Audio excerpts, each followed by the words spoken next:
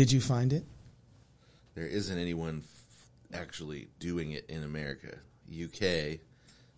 Personal ESG scores, but they're doing it. They're doing companies that are international companies. Is that what it is? Well, it looks like China and the UK both have personal ESG scores so far. But there's not one in America. But it says, but you should still be careful about what you post on social media for when it does show up. They already got our ESG scores set up. I know. But they've definitely, they're doing it inside of investments. Oh man, it's at the top of the. But that's the question. Like who? Oh yeah, thank you. Please, thank you. Who owns what is the standard for the ESG score? Who's making that standard for ESG? How do you know what social stuff is good? Right. That's exactly it. That's where the god of the system is. Hold on, here's something right here. Who is regulating the ESG ratings industry? That's what I want to know. It says it's that one. It's got to be that German dude from. What's his name? Yeah, what's his name? He's just Klaus Schwab. Klaus Schwab. He's got a personal meter where he just judges you. It says an industry of ESG raters has cropped up in the rates companies, ESG bona fides. We invested in a 700 plus ESG exchange trade. What is this? Oh no, it's already being traded on. Oh yeah. Well, that's how to know. Like that's what caught me off guard was how to know that you're investing in a good company with a high ESG score. So you have now a company is not based off of what they sell and how well they make a product and how much they supply that good to the rest of the world. Yeah. They're based off of their environment, how they treat the environment while they're doing their getting their product and operating, how they are operating in society and culture through their social engagement, and how they operate within their governance of their own company. And I have a feeling, though, that governance, that G, is not going to just be governance within their own company. It's going to move to governance, period. Yeah. Because they want to govern, these companies want to govern the world. So it's kind of like, so which pharaoh do you want? Yeah. That you know. Well, I mean, I think that's the fascist like ideal is that you've got companies running them. Oh, check this out. So I'm sorry. Go ahead. What were you saying? I mean, that's the fascist ideal that you've got companies running the world. ESG is fascist by nature. I think we're fascists and we're just creating. I mean, things that will be that way. Yeah. Check this out. It says it's magic.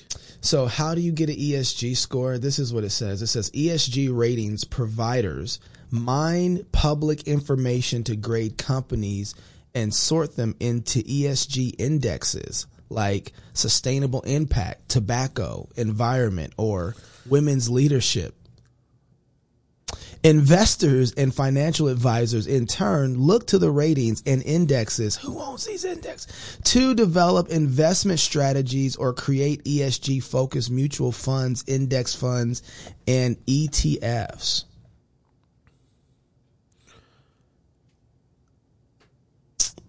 Wow.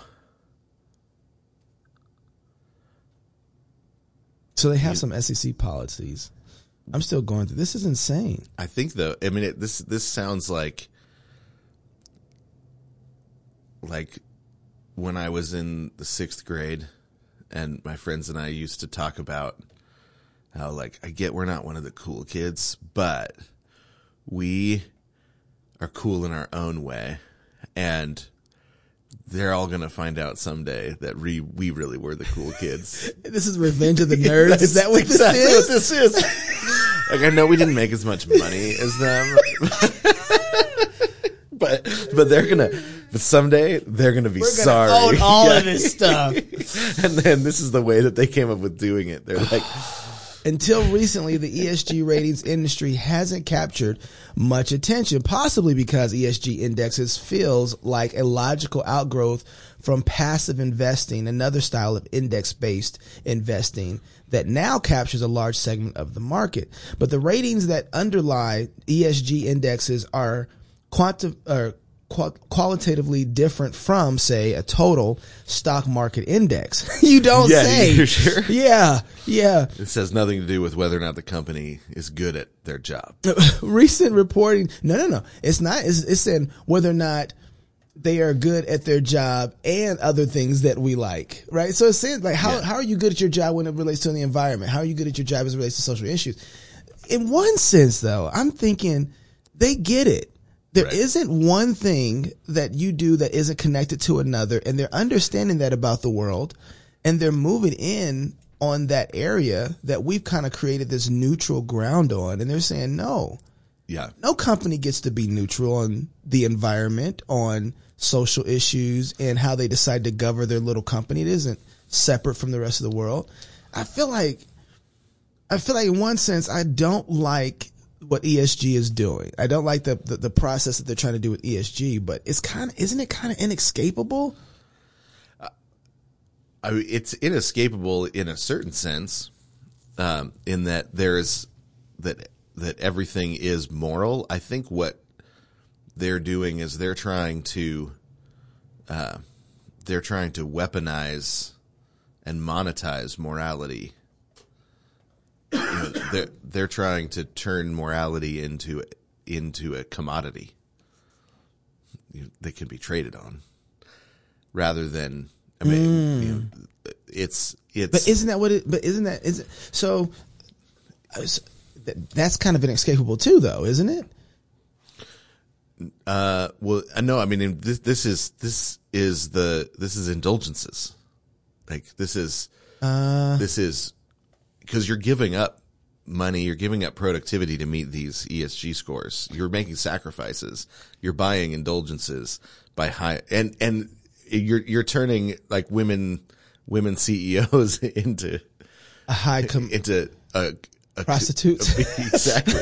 Like, look, you may not be as good at your job, but you get us a better ESG score. So right. So it's a sacrifice to hire somebody now, and so it's an indulgence, but the reward is not eternal. So then would you, yeah, okay. So then would you look at something like affirmative action as indulgences too? Oh yeah. It's a guilt repayment. You're paying off your guilt. But not to the people. Yeah, there's no real sin there's no repentance or restitution paid back to the people who were really right. Which is what indulgences, that's what indulgences do. Step in and they say, "Look, I get you feel guilty. You can pay us off." Yeah, right. But who are they? I mean, they were paying off if you steal from somebody, the Bible says you have to give back to them double or 4 times, quintuple or whatever it is, depending on how it all fell down. They're the ones that get paid back. This is a way of saying, yeah, we don't have to pay back the people we actually robbed. Right? So, but we create a culture of those kind of Yeah. So help me, because I think you're right. I think you're right in one sense. I agree with that. It's a form of indulgence. But I look at the World Economic Forum right now. They are, if nobody's paid attention to the World Economic Forum, they're not seeing where this thing is going. Yeah. And I'm talking about all the aluminum foil things that we used to talk about in school that our parents talked about. We're like, hey, there's going to be this whole one world, new world order. That is the World Economic Forum, right? Yeah. There were people taking notes on all of the old conspiracy theories and said, that's a good idea. And then went for it. Let's do, but you know what? I think that I don't think that anything's changed from the past where people wanted to conquer the world and have one world, a God or leader. Right. That's not anything new, right? We're just seeing it different with our technocracy now. We're seeing that it's maybe a little easier to do, right? Right. And everybody might want it because we have a certain sort of slave mentality where people don't want to do stuff for themselves. If we can make technology easier for everybody's lives, then what wouldn't they give to have a new ear? Yeah. They're literally growing and printing ears from people's DNA and giving them a new ear. They're doing it with fingers. They're doing it with hearts. They're doing it with lungs. They're doing it with jaw bones. They're literally printing bones right now. It's amazing. The technology, what they're doing is amazing. And so I see what they're doing and I'm looking at that and I'm saying, okay, in one way or another, this is inevitable. Like, and I don't think that what we understand about the world and what the Bible tells us about the future, a one world order is inevitable. Period. Christ is king of the whole world. He's going to come back and rule it, and everything is being built and operating in that way that his enemies are being made his footstool, so that the world has a trajectory to sit under Christ as ruler. Right. You know what I mean? So it is being built that way. So when I see the World Economic Forum, I'm not really afraid or disappointed, no more than I would be about seeing Romans building roads. Right? Like they're building roads for the gospel to go out on it. Right. I can't remember the book right now, but, what was it? It was about TV. Oh, I should look it up. TV being the end of society. And he was talking about the fact that television is ruining us to the point that we can't think. But the problem is amusing ourselves to death. Thank you. Yes. Amusing ourselves to death. And he says, I can't remember the line in there. But the line, basically, to summarize it, is that the method is the problem. Like that's the thing. And I read that, the medium the medium is the problem. Yes, right? and I vehemently disagree with him because I felt like the medium can't account for the gospel. Right? It can account for a trajectory apart from what the gospel does when it gets in the system. Yeah. Right. So they already they know the medium is directed towards one thing, but God has always allowed people to think that this is what they were going to do, and they fall and fail, and God takes that, and then he has his people move into Canaan with vineyards that they didn't plant. Right. Well, there's two things. I think there's two things wrong with his argument. And now the book, I think overall is... Oh, it's a phenomenal book. Phenomenal book. I think that the pessimism of his argument is a problem. And for a couple of reasons. One, the Roman roads, if you look and say they're filled with Roman armies oppressing us, we need to get rid of the roads, then you are misunderstanding the power of the roads. There's a neutral power to the roads that once the Roman armies fell apart, because the Roman armies attacked God's people, God pulled the rug out from under them. Yeah. Then the roads were left, and it was a way for the gospel to move. So even during the persecution, it was yeah. So the technology of the roads was itself neutral, and I think he would say, yeah, that's true, but his argument also involves what he calls a logocentricity, that Western culture needs to survive. That it's not that if it becomes an image centric culture, image centric communication, if communication becomes image centric, then there's no way to combat the idolatry that will come with it. Right. And so that we need that the problem is that the image communication is replacing word communication. Right. And that I think is a subtler and more, a subtler aspect to his argument that often isn't dealt with well, because I think that's actually where, what got us here was, the modernist separation of word and image. Yeah, right. So to say we're becoming an image-centric culture, I think is true, right? He's absolutely right. But the world is image-based world. But that is a problem if it gets separated from the word. From the word. Right. So that's good. So images in and of themselves aren't an issue. It's the separation of word and image that is the problem. Can you explain that? Because I don't, the line that, and I think it's true that people say a picture says 1,000 words. You can't, how do you separate the two? Right. So the way that they've separated the two is actually in, is actually at the level of what can you know? Like, is it possible to truly communicate? And what happened was, in the rise of the Enlightenment, that image communication was separated out from word communication, and so the rationalists said that the only place to really communicate truth was through logical arguments, was through rational, word-based logical arguments, so that you could deduce truth through word. They were Republicans? They're rational, or Republicans or Kantians, but we'll say we'll get there in a second. Or Hegelians probably, but anyway, ouch. But yeah, Kantians. You have this.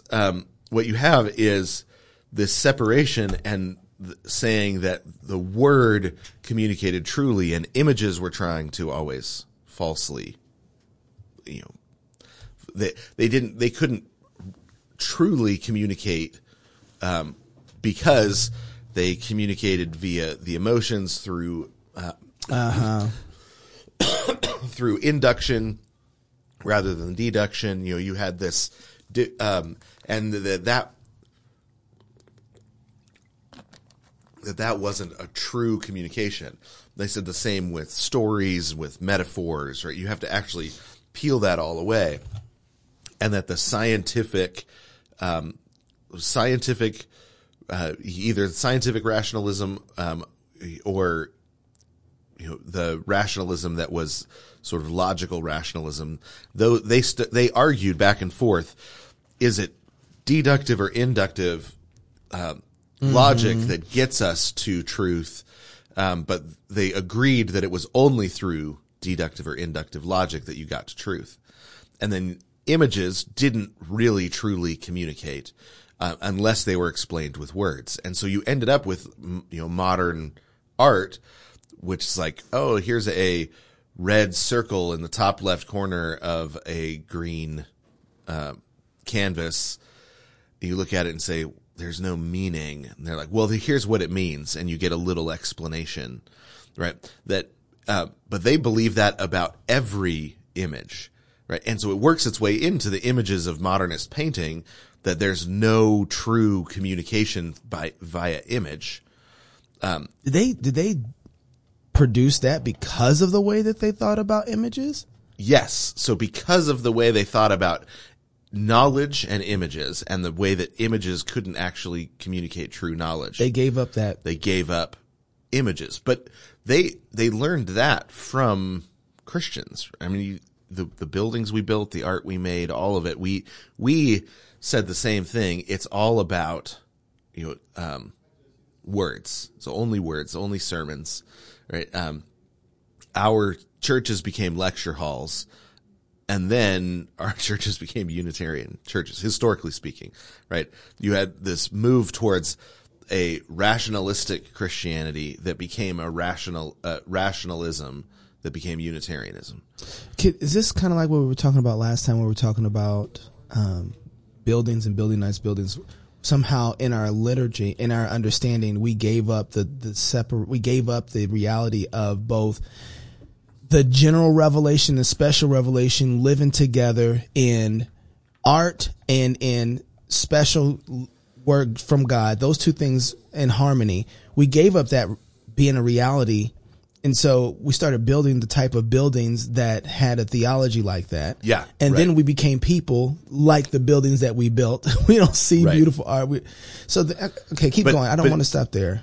But there's a reason that that it led to Unitarianism, right? Because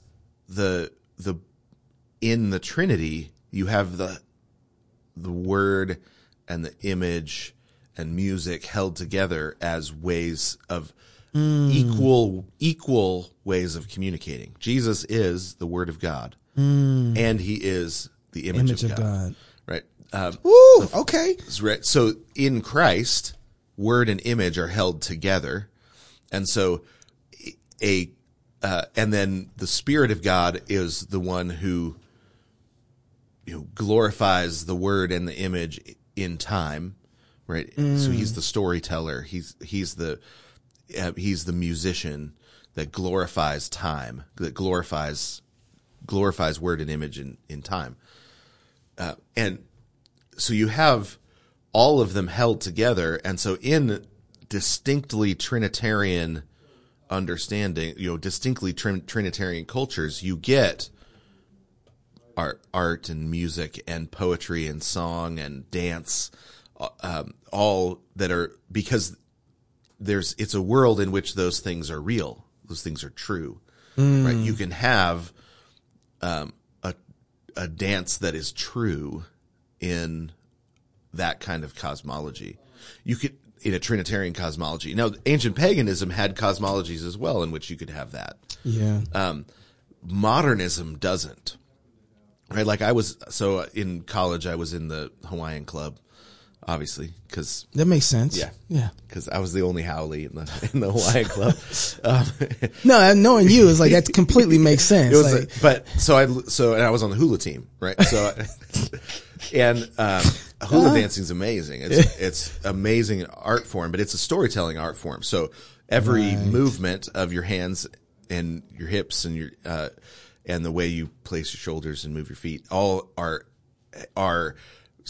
parts of stories. So it's sort of a living hieroglyphic where you've got images that communicate pieces of stories. And so you can put together different stories with the dance. It's a really cool art form. Then you're saying that, I can just think about, so when R.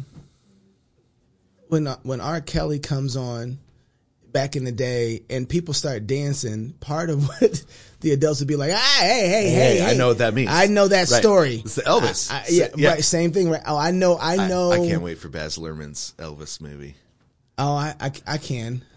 I love Baz Luhrmann. He's so over the top. I know. Everything about him shouldn't be done. I'm looking forward to it in one sense, but I want to see how much of the story they tell. No, I know. No, it's totally true. But it's going to be colorful. It's going to be full of music. It's going to be good. It's going to be good. So, even if it's done, even if it's a bad story, he tells bad stories well. That is so contradictory to what we're doing. No, it is. But as a filmmaker, you can. I know. So I appreciate the artistry. Yes. Even when there are times when you're like, Baz, come on. We can rescue bad films and show how they're being inconsistent within their own worldview as Christians. Then the same way that a carpenter looks at a house that's built that's being misused and says, oh, but the joints in that house are amazing. Imagine if you also filled it with a family and not with a bunch of high schoolers or college students, smoking pot. So, which is basically a Baz Luhrmann movie. I was going to say a bunch of college students smoking pot in a beautiful old house. It might tell a different story, or he might tell on himself in this story. Who knows? Yeah. But people saw Elvis, they saw R. Kelly, and they're like, no, that means something. We know that story, and it's funny because when we see dance, we easily are able to make the connections of how that story plays out. Yeah. One way or another. And you can see other forms of dance and you can say, that man loves that woman. Right. Right. Like, and it's like, wow, that's beautiful. Like, we can see dance. We know there's a story there. We know it's communicating something that we've forgotten it in the modern age. Like Shakira is right. Like, hips don't lie. Right. And that's something that what the modern church has tended to do is say, shh, hey, come on. We don't dance like that. We don't talk like that. Right. And then our kids are like, yeah, but my body's telling me I should. They're dislodged from Right? reality. So then yeah. they have to choose between dislodgement from their own bodies, or or running away, right? Like, Jesus doesn't want my body to work this way.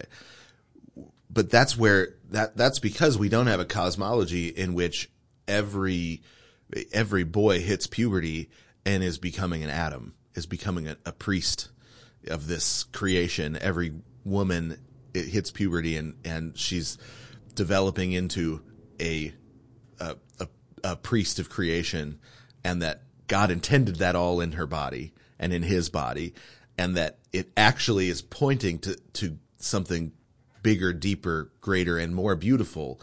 So, you go down, we lived along the beach down in California, and I loved the spring in the Bay Area because it got sunny and nobody quite knew. It's beautiful, and all the guys and the girls go down to the beach just to bump into one another. I mean, sometimes physically, but I mean just socially. Yeah. To go down and interact. You could walk down the beach there and hear 4 or 5 languages, and then watch all of the awkward teenagers just try to figure out how to become an Adam and an Eve. Yeah. And it was amazing the amount of gospel opportunity that there is in the growing and the changing and the new desires, and that all of that is ultimately unfulfilled without Christ, because all of that points beyond itself to something greater and deeper. But we don't even know how to. We don't even know what we run away from all of the art that would give us the opportunity to have the conversation. So you say gospel, I don't, then this is all connected to the separation between image and word, right? Right. Yeah. So when you say there's gospel opportunity in puberty, what does that gospel opportunity looks like? Stop it. Because sex is dirty, bad, and nasty. So save it for the one you love.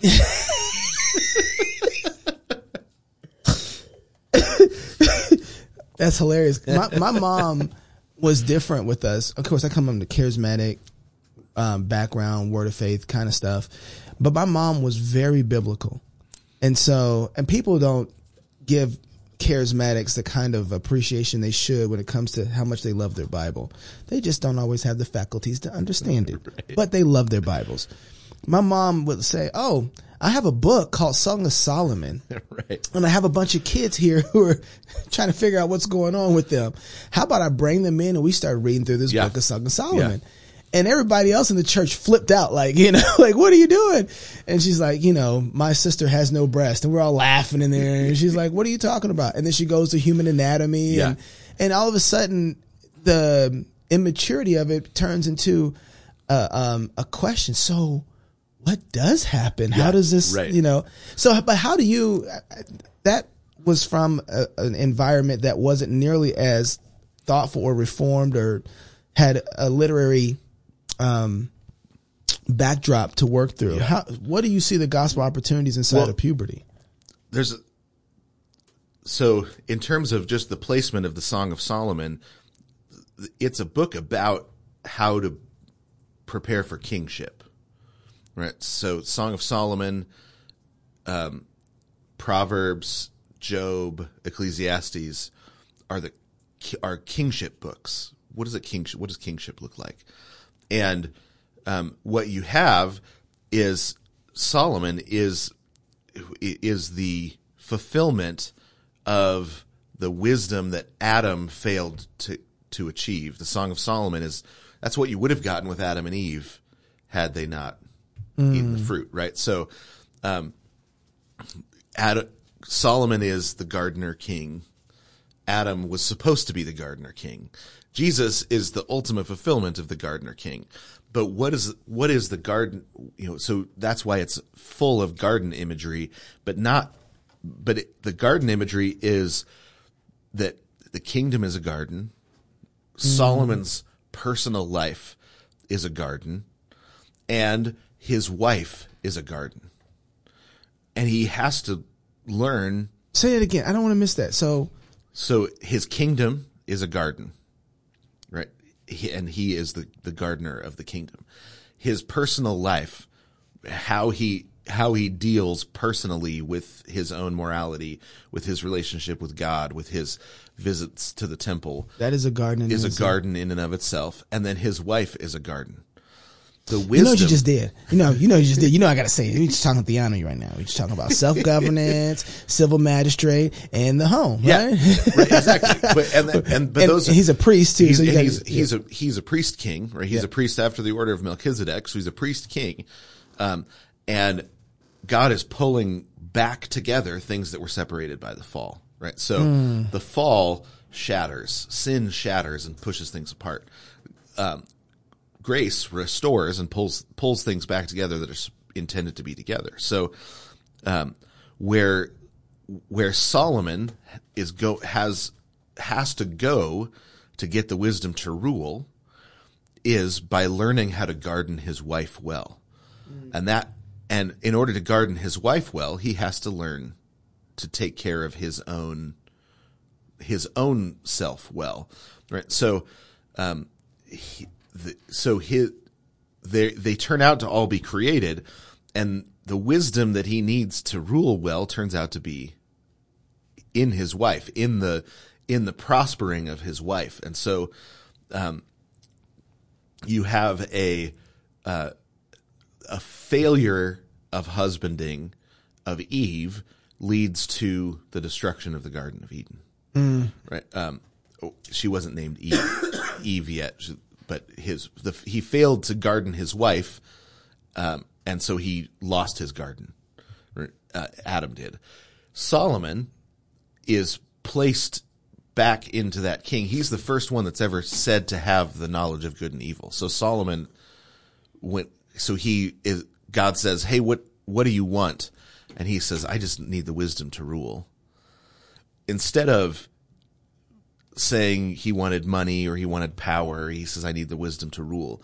And he says, that's the right thing to ask for a king. So you are going to have the knowledge of good and evil, right? So he's being restored to what Adam and Eve lost. So he'll be able to judge well. How is it that he's given that? Well, then he's given his wife, the Shulamite, which just means Mrs. Solomon. That's what Shulamite is in Hebrew, is Mrs. Solomon. So he's given a kingdom, but in order to become a good king, he needs to become a good husband, right? Because they are the same. They're the same task, right? They're wisdom task. The tasks are the same shape. The other thing that is the same shape is eldering in the church, right? Pastoral ministry, which is why he who wants to be an elder, desires a good thing, comes immediately upon the discussion of Adam and Eve. 1 Timothy 2 is the discussion of Adam and Eve. 1 Timothy 3 is now that we're talking about Adam and Eve, let's talk about how this applies to pastoral ministry, elders and deacons. And why he who rules his house well will rule in the house of God well, and he who rules his house well will be a good king. Those are all pulled together and connected. So and when Jesus comes along, we're told, how do we know? How do we know what kind of ruler Jesus is? Well, we're told he's the kind of ruler that gives his life for his bride.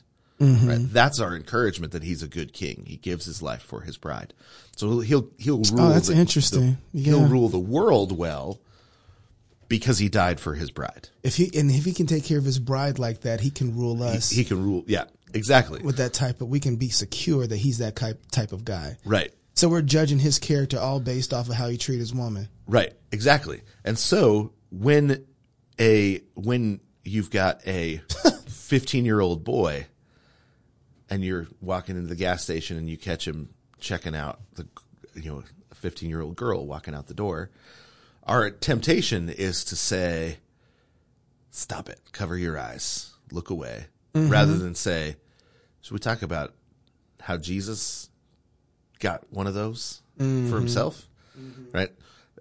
And then we'll know what you need to do to become someone who, so it has to start with Jesus, right? Cause it's not getting a woman is not a workspace. It's not like, we do everything by faith except for go get a woman. We do that by works, right? We do that. We do it by faith because we do everything by faith from first to last, which means first we have to understand the nature of the promises involved in the love of a man and a woman, which Solomon says is one of the only things he doesn't understand, right? He's the wisest person ever.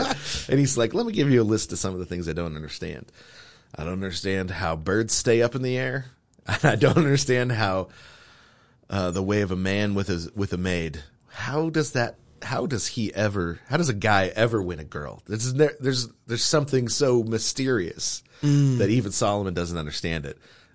But we want to break it down, and turn it into something we can make sense of. But it's an opportunity to say, remember how Jesus treats his bride, because that's your goal. That's what you want to grow up into. And so, yeah, she's pretty, like the curves are amazing and all of that is good. And it's good for you to desire one of those. And there's a promise under which that desire can be had by faith. And that's what we don't. Yeah, because we think that the only thing that a guy who hasn't been taught that is thinking in his head is, oh boy, I better figure out how to make sure this boy isn't lusting after this woman. Right. Yeah. Right. And so the desire and lust aren't separated because they're running right next to each other. And we're like, that was trouble for me. I'm going to help him out. Yeah. Put the glasses on. Look this way, son. Like that. And here's the thing is I'm convinced that the reason that we can't do it is because we don't take our shame to the cross. And so we see our shame in our sons. In our sons. Yeah. Absolutely. And because we haven't, we don't believe the gospel actually takes away our shame. We don't raise our sons well or our daughters well either, right? Because, they go and they see, they see a guy attracted to a girl and they think, ooh, I want that. I want that attraction. Right? And we don't, and instead of saying, good, okay, all right, let's talk about what does that mean? Why is it that God created you that way? Right. That, we were talking about, the woman at the well this week. Yeah. Right. That when Jesus looks at her and says, woman, right. That she comes under conviction because she hasn't been using her femininity the way God designed it to use. And that's good news to her, right? When he says, here is the way your femininity is supposed to be used, right? There's a way for that to be used properly. She runs back and says, you guys got to hear this, right? There's a proper way to be a woman, right? There's a fruitful way to embrace and enjoy my femininity. My wife is really funny, but whenever the girls are leaving the house, she's like, all right, hey, go have fun. Guard your carnal treasure. Right? Guard your carnal treasure. And they all laugh. And they're like, oh, Mom, that's so awkward. She says it with all their friends around. Might have to steal that line. It's so good. But that there's something that there is a treasure that God is bringing into the world through them. Right. Yeah. And there's something good intended by all of it. And it's the same reason that we want our sons opening the doors for their sisters. Some guy that's not going to treat her like she's a treasure and an avenue through which treasure and glory comes into the world. We want some guy to doesn't open the door and her immediately to think, Like, dude, my brothers would never let me. Yeah. Yeah. You know, my brothers would never treat me like we want our sons planning on having the kind of brother-in-law that they want by how they treat their sister. Yeah. Right? To see their sister and think, what kind of brother-in-law do I want? I'm going to treat my sister the way I want someday to have a guy treat her when he's married, so that I can have a good brother-in-law. And what you just did in all of this was connect back word to image. Right. Right. That's repairing that fraction that's there, that separation that's there between the art, the beauty, the visual that we see, along with the actual words. Yeah. So that we can make sense of it. What kind of creature am I is a question of what image, what am I imaging and what story am I in? Right. The word and the image within me are pulled back together by the gospel. And then I transform the world in such a way that word and images are pulled back together. So we got there because, again, we were talking about the World Economic Forum, talking about ESG. You walked in, I was like talking about ESG scores. I'm fascinated by it because I keep on thinking, like, again, I would say this, the world is going a particular type of direction. It's going to the culmination of Christ ruling and reigning on his throne in time and space when he comes back, right? He's reigning now, but we'll visually see it at that point, after God has conquered all his enemies and put them underneath his feet. And so I see the leaven and the loaf rising. Right. When I look through the past and I look through the present, I'm seeing, the world sees this too. Yeah. Right? They know there is going to be a central throne which all things will come from, right? They understand in one way or another. Now they're getting it wrong because they refuse to acknowledge the reality of who's going to be sitting on that throne. Right. But and so I'm trying to, I think it's a Napoleon type of moment. What do you mean? Right. So after the French Revolution, they separated the revolutionaries. They tore down the statues. They did everything. They even restarted the calendar. They did everything. Started at one again. They restart because they were saying we need to separate from all of our traditions, separate from the past, and rebuild humanity along these new philosophical lines. Right. Yeah. And that led to a third of Paris going to prison. You had the mass murder, the invention of the guillotine. That in order to efficiently take the heads off people, you had to actually invent a machine. A sword is taking too long. Yeah. So the guillotine ends up like thumping through so many people that the chaos needs to be brought to bay. And so Napoleon shows up, right? So you get an emperor, you get a tyrant and it's what makes Napoleon such a difficult figure is Napoleon really does rescue France from devouring itself. And Napoleon is a tyrant. But the tyrant was brought in. He was better than by the release of the violence, the erotic violence. I got to tell you what my daughter said. So we're watching What Is a Woman by Matt Walsh, watching this documentary, and it's a good documentary. I have some problems with it. It's a good documentary. Yeah. Though. Everybody needs to watch it. And I'm watching with my daughter and my son. We're watching as a family. And we're stopping and talking about the gospel, how God made the world. It's really good. And my daughter's on the other side of the room and she's watching it and she's like, oh man, he's like, he's so good. And I was like, yeah, he is. I was like, would you believe me if I told you he was a Catholic? And she's like, he'll do for now. I was like, girl, daughter's 14. Like, you get it. It was one of those. Funny. Yeah. It's like Napoleon. Like, yeah, totally. He'll do for now. He'll do for now.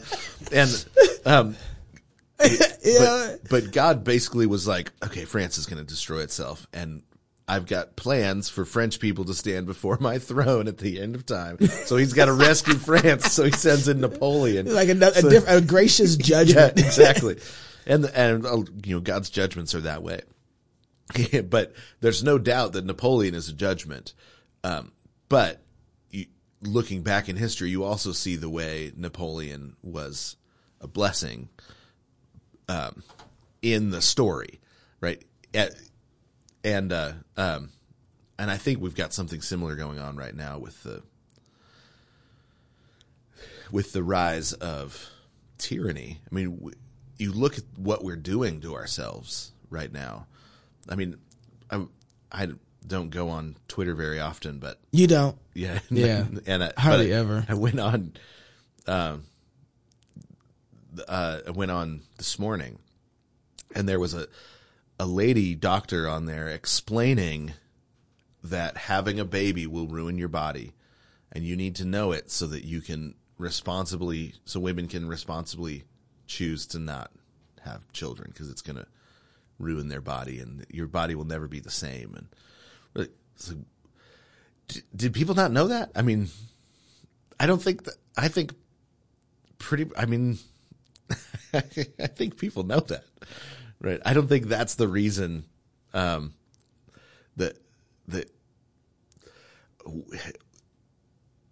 it. Of course, it changes you, right? But not having the body of a 15-year-old or a 17-year-old or a 22-year-old anymore, that's only a bad thing if there's no reward, right? Like, and the reward is children, right? The reward is getting to be a mother. The reward is the growth in the relationship, the growth that happens in marriage. The reward is grandchildren eventually, great-grandchildren, and the generations that come from them that rise up and call you blessed. And then the eternal reward of eternity with all of these people that came through you. We're getting to be the door. And that's why we hold doors open for women, because we all came through the door of a woman. That is such a blessing. It's like, well, I would rather stay closed and never become a door through which people come into the world. It's funny to me that liberals never seem to see trade-offs in economics, but always seem to find trade-offs at life. Right. You know what I mean? And she just had no problem telling you, hey, if you have children, your body, it is not going to be the same as it was before. Things will be different for you. Right. Now, you could have grandkids after this, and you could have a whole generation of people who love you and take care of you. It might be your blessing that you don't even know about. But do you really want to mess up your body? You really want to mess up your body? Here's the trade-offs here. All of a sudden, she's talking trade-offs. It's right. Like, when did you? Well, I think what's so hard, too, is like something that was never explained to me about marriage and the way and what happens in marriage over time is the depth of love that I have for my wife now is not something I could have imagined. No, I keep telling people that. They don't hear me when I say this. But I didn't have imaginative space for it. There's no way. Right, but nobody ever tells you that either. Right, yeah. That's true. That's what made me mad. When I got married, so we're 17 years now. Where are you at? Yeah, 23. 23. Okay, so I know that at 23, whatever I got at 17 is going to be crazy. Right. Yeah, totally. But I try and tell people, they don't be listening. You don't know how good this is. Right. Well, we'll be out somewhere and my wife will be like, don't look over there. You got some young hoe over there. And I'll be like, and it's funny. Erin is hilarious. She's the funniest person. and she's kind of being funny, but also she's kind of not. Kind of not. She nails it. And I'm like, she didn't bring 4 of my babies into the world, right? Like, there's no, I'm not interested in that. Right. I don't know how you could jump ship. Right. when we've raised 4 children together. We've got adult children now. Like the idea, like I just saw,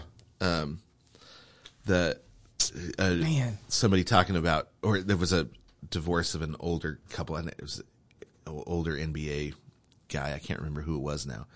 And they were talking about, but I think it was Jason Whitlock. I think that's where I heard about it, is he put something up there, like he reposted something about like, dude, don't let your marriage fall apart. You don't, I know you think you want to go back to dating, but you don't want to be out here. Yeah, you don't. And so it was a guy that had gone through divorce like 5 years earlier, and Whitlock had reposted it. And I was like, I can't even imagine that, because how would you be attracted to somebody that hasn't had your children? Like, it gets so wrapped up. The story of our marriage has so much hidden glory that only she and I know. The stuff we've been through, the times we've run out of money and not had any, the times that we have gone through health crises, the times that, that the doctor says, hey, you've got this, here, at one point, so this was about 7 years ago, Erin had just been really sick, and it kept getting worse. Went in and were trying to figure out what it was, and she was diagnosed with chronic lung disease, which is what her mom died of. Yeah.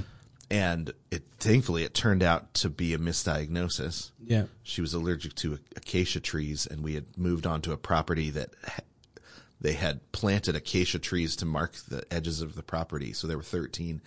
Our house was surrounded with 13 acacia trees, and we didn't even know what acacia was. And so it's misdiagnosed. But basically being told, hey, your wife has 8 months to 2 years to live, and she's going to die the same way her mom did. And we were married when my mother-in-law died. And so I'd watched my mother-in-law go through it, and the depths of grief involved. And then my mom had to come and move in with us as we were working through it. And then the joy of discovering that wasn't what it was, and then being able to move, and she got better, and that part of our story nobody else has. Right. So the kind of bond, that the living bond of the covenant of marriage, I think is something that, because we have separated image and word, and we've separated our marriage away from what Christ has done on the cross, and they are no longer, we no longer are living images of the declared gospel. We don't let history knit us close together. We don't let our histories become the continually knitting process of the Holy Spirit the way God intended him to be. So I think somehow too, you were talking about wisdom and Solomon. Somehow I think that one of the things that we got to rediscover as men, everybody's talking about being a man right now. Everybody's talking about masculinity right now, but it's somehow disconnected from women. I don't like that. Right. It's disconnected. So, there's a couple things here. And we're still talking about the World Economic Forum. Yeah. Because it's the way the world works. There, inside of, I was thinking about this the other day, thinking about D-Day and thinking about those kind of men that existed, and how that men like that build environments and cultures that allow us to be on microphones like this in an air conditioned room in a safe environment. We don't expect anybody to run in and blow us up or shoot us. Right. We are on a foundation of strong men who sacrifice their lives that we will never know. Right. And they will be forgotten. And the only thing that will stand will be the beauty of what it is that they have. But that's what foundations do. Yeah. foundations. No one walks in a building and says, wow, what a beautiful foundation. Right. That's not what men are for. Yeah. And anybody who walks inside of a building and says, what a beautiful foundation, is missing the point. Yeah. Right? Or they're an engineer. Missing the point. Yeah, exactly. I build buildings. This is so, yeah, he can see better. It's, Right. you know, it's like a theologian. He can walk in and see the reason the beauty exists is because it's standing on something. You know, I want to say that I can tell everything about a man by seeing his wife and family. That's all I need to know. I've seen some amazing guys in person. I see their family. I'm like, you aren't amazing. Right. Right? Like Yeah. you have missed. There's a facade. Yeah, this is pride. You're about you, and you haven't thrown yourself into your family. I don't care how much knowledge you have. Your family is what tells on you. Yeah. And it's what qualifies you or disqualifies you from a lot of different offices. But Because when you take on an office, the institution that you're an officer of will become like your wife. boy, that's scary. Because we got a lot of people serving in areas of offices that are divorced. Mm-hmm. And have rejected. We were just talking about this the other day. Gabe says this. He says weird stuff sometimes, but he's so right. But he was talking about Fox and what they do. And he's like, all you have to do is look at all the people at Fox, and all of them, the divorce rate is through the roof on the third marriage, you know? Okay, maybe this isn't even biblical, but I'm just saying, maybe the first time you know what you was doing, you weren't a Christian, something happened. Right. The second time and the third time, something's wrong with you, right? And then we're sitting here sopping up all this morality from someone who doesn't have any equity for it, you know? And so there is this loss in our conversation of masculinity. We've put the focus on foundation without understanding that foundation is the thing that holds up the beauty. So something that, when you see a woman who is doing her work well, who is happy and joyful, who has kids who obey her, and people talk about her, that is what's supposed to happen. Right. A beautiful home is the kind of home that has a man who's been forgotten because he's holding and doing his thing right. You know, it's like, where's your dad at? Oh, somewhere in the library, cutting the grass, mowing, you know, I don't know. He comes around for dinner and we all have a great time, but he'll be here soon, but they're all having a blast, right? Yeah. Because of what he has sacrificed for, so that that beauty can exist. And we've forgotten that. So when we talk about hard men, when we talk about men, our purpose and what we, need to be focused on is the beauty and the love of our women and our wives, so that we can produce families that are beautiful, because love for our wives is what makes us do what we do. Right. Right? We were just in one of our meetings at Laura last week, and you know, it's all the founders of the company are there, and one of the guys was like, at what point did you realize that your decisions actually mattered, as with what you did actually made a difference between whether or not you were going to be successful or not? And we all kind of laughed, and we're like, when we met our wives, every single one of us, it was, you know, when I met when I met that girl and thought, oh shoot, I got to stand up straight if I'm going to take her home. To a T, every single one of us, it was that moment. And so, you know, we joke around because, you know, we've got some boys in the house that we're raising, and you know, my wife does an amazing job of teaching them and training them and talking to them and helping them understand things. But there are times where you're just like, it just is like dropping marbles on an empty bowl. Like, like, and last week I was like, you're doing an awesome job. He needs to meet a girl though. Like, so keep everything you're saying is going to make sense to him when he meets that girl and he says, okay. And she's like, how do you, like, and you know, she's like, I don't get that. And I was like, but you remember You forgot about me. You remember me? Yeah. She's like, oh yeah. It's been 23 years. You done forgot. Yeah. That there's this,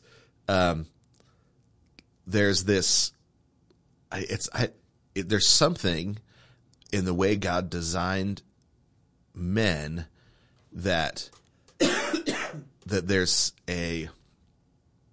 it's a switch, or it's not even a switch. There's a resonating that happens in a deep part of who they are that doesn't come alive until it's time to go win a girl, right? That there's something about God's design. And I think that's the reason there's 4,000 years of history before Jesus comes, right? That the world entered puberty.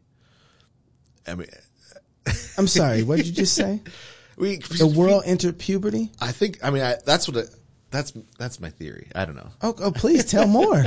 I think there's, because people are always like, why did God wait so long to send Jesus, wait so long to call Abraham? And I was like, the world had to grow up. The world had to grow up. I mean, there's a maturity. And it was going to happen anyway. I mean, if you look at the garden, there's a form of, it's like, hey, go take dominion. There is a form of, oh man, you know what? Hold on. That makes a lot of sense. Because now if you think covenantally and you think about this in a post-millennial, even if you're not post-millennial, which everybody's post-millennial, you're always thinking about a form of maturity of time. In some sense, you're thinking about a growing up stage of the world.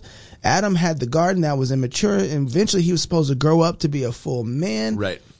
He was being taught by, that's so, okay, that's interesting. So, because I think that time is actually a blessing, right? And we always want things, especially now, we want it immediate, right? Even more now so than in other times because of the technological blessings that come, I used to have to go, I inherited a really cool, encyclopedia of the history of art from my mom. My mom was an artist. She's a really great painter. And, we've got some of her paintings around our house, and she was really great pencil drawings. And she, when my mom and dad were young, they saved up and bought this really nice encyclopedia of art. And it's got all sorts of tabs in it from things that I've looked up and read on.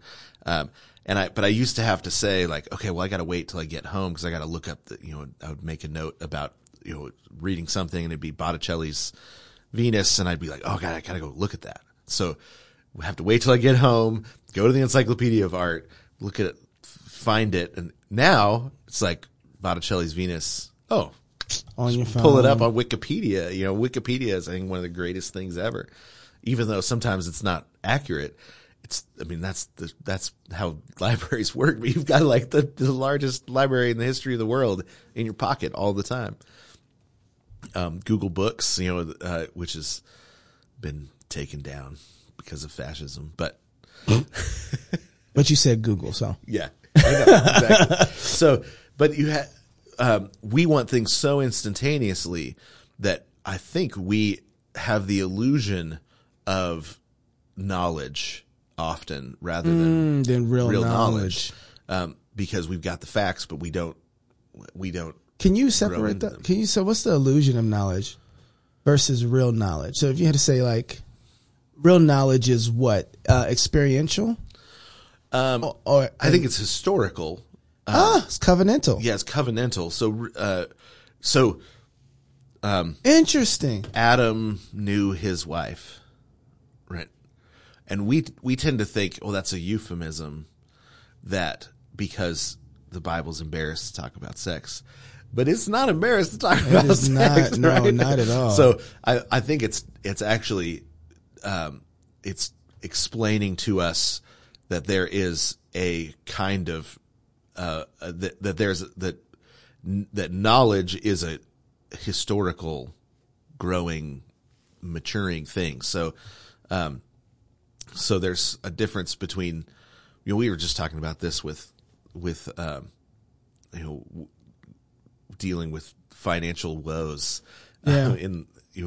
Where it's like, look, I trust Jesus. Okay. He's going to take care of me. He's got the cattle. Yeah, on yeah, 10,000 yeah. hills. And you also know you don't know because, you're worrying, or you're up at night, or you're waking up in the morning out of into a sudden, like, oh my gosh, I got this, I got that. How am I going to make it? How am I going to get the bills paid? So you can know and know that you don't know because the knowledge has to work itself into your habits of thought, work itself into your habits of action, work itself into your habits of being. Is that through time? Is that a remembrance type of thing? So when you say, that's why, you'll see the Old Testament, they would leave markers. Mm-hmm. Say, remember when we couldn't get on the other side of this? Yeah. And God came through for us? Oh, look at here. Here's wells that were planted by our forefathers because God was good to them. So that's a covenantal kind of thing that leaves knowledge. So we can trust God even though we might not have the same sort of experience that they've had. But here's a sign of God's faithfulness. Well, we have the Bible. Right. How much more we have the resurrected Christ, Right. Yeah. And I think that working, the historical, the knowledge, about and the knowledge of, maybe, I don't know how exactly to divide it, but you can know about the fact that God is going to take care of you. And then you meet old people who say, look, let me tell you some stories. I remember my dad telling the story of he and my mom, newly married, and they had this jar where they were saving up for snow tires, because that's what you need up in this area, snow tires. They had a car with no snow tires, and my dad, saying, hey, meeting somebody who needed the money more than them and saying, okay, I'm sure God's going to take care of us. And they gave their snow tire money to somebody who needed it. And my mom came home and was like, you did what? It's like, I gave away our snow tire money because they needed it. I was like, yeah, but we actually need snow tires, right? Right. Like, I think God will have to provide us the snow tires. And my mom she said, I was really upset, but then my dad was on his way to school or to work, I can't remember, and picked up a hitchhiker, and because that's a big part of my dad's salvation was a hitchhiker. 2 hitchhikers in a row shared the gospel with him. And that was his first introduction to the gospel. And his heart burned inside him. Yeah. Well, he was like, well, that's weird. And it's the first was a group of Jesus people, hippies, picked him up and said, do you have a personal relationship with Jesus? And he said, I'm a Catholic. We don't do that. But he said, I didn't even know what it was what it meant that I was a Catholic. He's like, I just knew that I'd heard that growing up. We're Catholics. And so we don't, and then, this group of hippies drops him off, and the next person that picks him up is this little old lady, and says the exact same phrase that this group of like 19-year-old whack job hippies that just got saved. So he could set them aside as, well, no, they're just crazy. But then this little old lady picks him up in her car, and the exact same phrase comes out of her mouth. And he says, I don't, but this group of hippies just picked me up and said the same thing. So how about you tell me about it? Right. So she sort of explains it to him.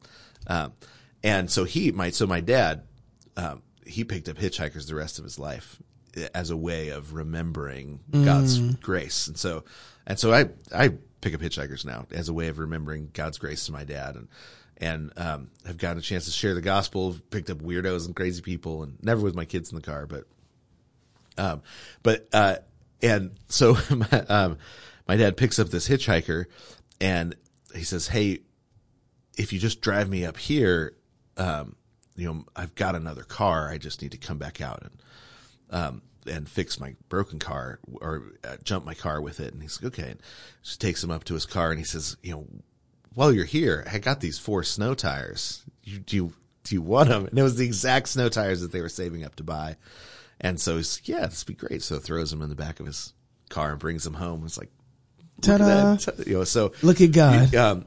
So when you're raised hearing stories like that, that helps immensely because now you're building generational habits of trusting God, not just singularly. And then when you're raised hearing stories about grandma and grandpa being provided for, hearing, parents tend to want to hold back all of their worries from their kids, but then that holds back God's relief of the worries from your kids too. And so living in such a way that you share, hey, we don't have enough money for this month, we're going to pray, and then they get to see God provide, right? Because they're covenantal children, right? Who should be baptized because you're teaching them to pray like you pray, right? And for them to say, God answered my prayer. Prayers.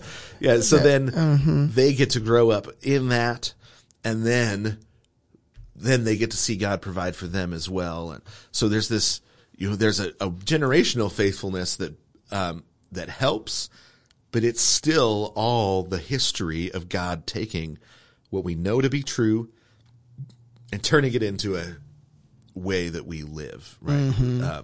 From faith to faith is the way God works it out. So, okay. So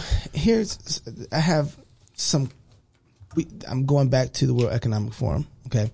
Because I think we got all kinds of stuff in there. Images, the new modern era, this whole nine. And I keep pushing this idea that's inescapable that we're going to go in a particular type of direction. Okay.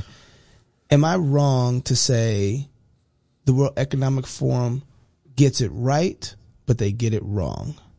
So the World Economic Forum is seeing a world where there's going to be one Lord, one setup that is going to manage and run the whole world, and that it's going to create this harmony because of this, and everybody's going to have to come under submission to that. So when I see ESG, environment, social governance, that's the way that companies are being traded right now, starting to be traded, and people are starting to have in their own ESG score, right? So how are you with the environment? What is your engagement with social issues? And then how does I don't know what they would do with governance for individuals. I'm guessing it's their home. It'll have to be something like that. But when I go out I am operating with that kind of worldview, but with a different king, a more gracious, loving king. I'm saying to companies, no, you can't do this. This is wrong. God will judge you for your sin on that. Repent. Here's the way that you govern the world. Here's the way that you do economics. Here's the way that you do business. I'm coming with a whole world view of what's good, righteous, and just. Yeah. So the question isn't to me whether or not we're going to have a one world order. We already do. Okay. The creator made the world. It's his world. He's giving out the orders and you have to obey. The question is, who is going to be Lord over this one world order? Because when Jesus said all authority was given to me, go and make disciples, baptizing and teaching them to obey everything I've commanded, that wasn't just to one particular place. It was to the whole world because he's king of the world. So not just this mountain, but not just this mountain. Yeah. And so I don't look at the World Economic Forum and be like, oh, they're totally getting this wrong. I want to look at them and say, like, they have the wrong structure of what this is going to look like, but they're creating a form of morality. They're creating a form of Levitical priests. They're being theonomous in a negative sense of the way because they have the wrong God. But we look at the World Economic Forum and we think, oh my goodness, this is horrible. Now, I think the way that it might happen would be small entities coming into covenant with each other and bonding with each other underneath the umbrella of Christ, right? And so I can see that, just like the same way we see churches who have Christ as their head are not all unified, but are unified underneath a particular doctrine and share in that relationship. And so I think the church is the model of what it will look like in a lot of ways, or the discipling model of what it would look like to the rest of the world, for Jesus to be king of the world and without this autonomy from each other, right? So we will have certain things, but inside of these spheres. So you got the home, you have the civil magistrate, you have the church, you have, and I'll say this again, home and economy. I don't want to separate. Those two things are the same for me. Yeah. But those are separate entities, but are still under the same type of authority, which what is righteous and what isn't. All that ESG is doing is the attempt of the secularists to recreate that type of reality at the end of the day.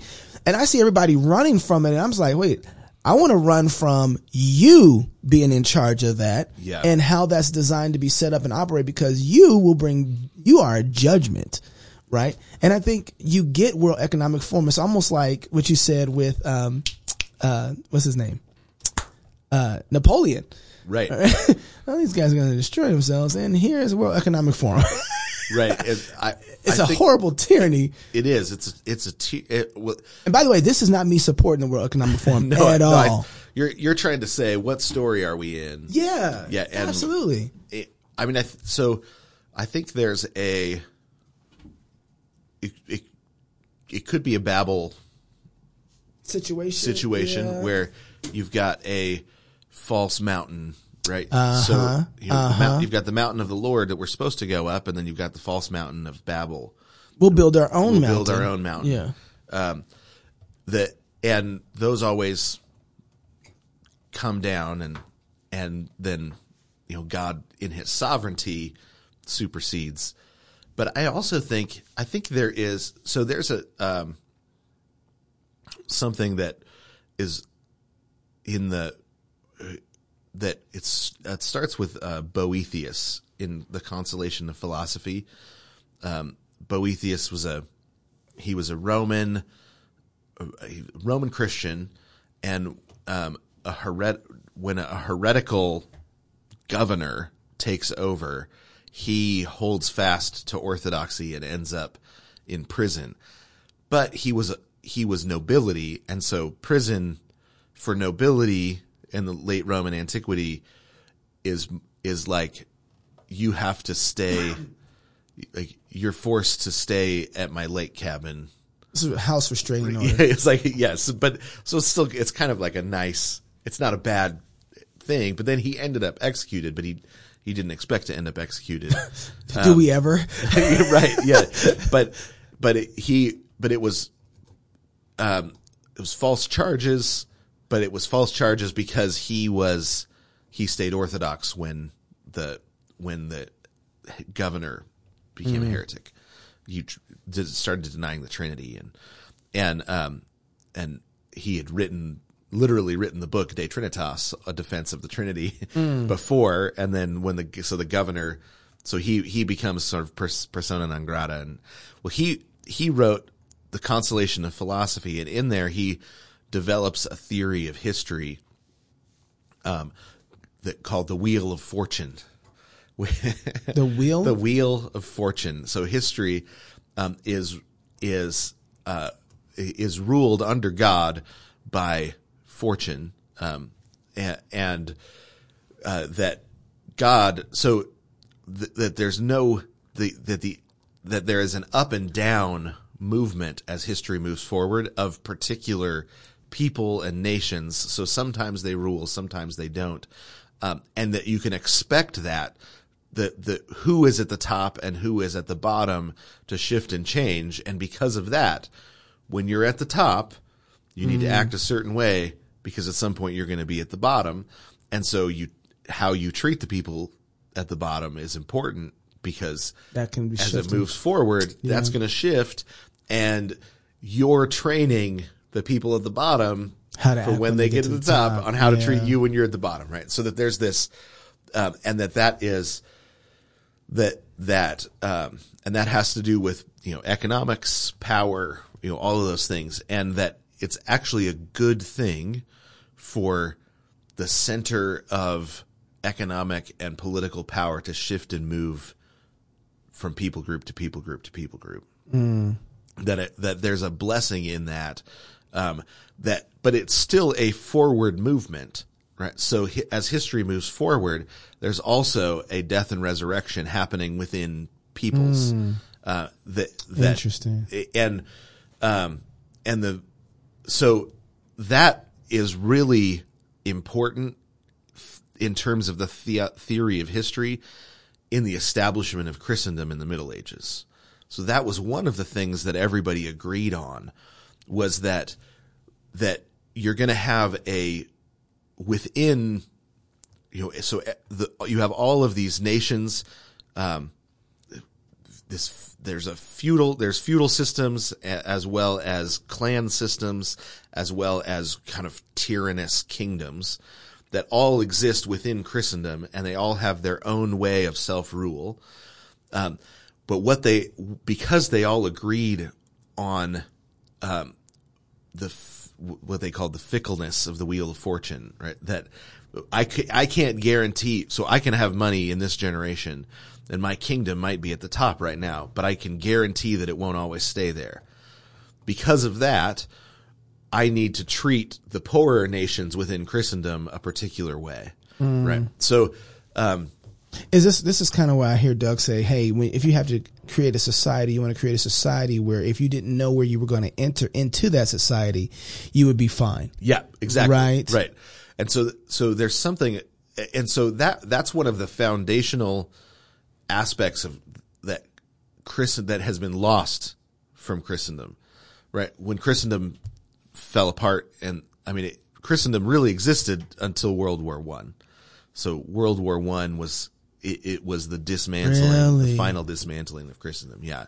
So in terms of the agreed upon rules of how we treat one another, even if we have to go to war, there's still an expectation that we are going to treat one another a particular way, knowing that I might defeat you in this war, but the way that I treat you when you're my prisoner makes a difference, because you're probably going to defeat me in the next war. You're so right about that. That's what you saw at the end of World War I. We probably wouldn't have had World War II had they actually been gracious in how they treated the people that they conquered in World War I, right? And the people who they conquered with in World War I, right? They just kind of shrugged off Japan, and there's a lot of things that happened, and that's a good point. Okay, that's okay. Okay. So anyway, that the theory of history, the optimistic understanding of history is all throughout the Middle Ages. I mean, you have some places where it dips in it, but for the most part, there was an optimistic expectation that as the gospel goes forward, the world changes. The world changes, but it doesn't change in a sort of, you're moving up the way when you're hiking, through a mountain range, like puberty and maturity, right? Yeah. It matures.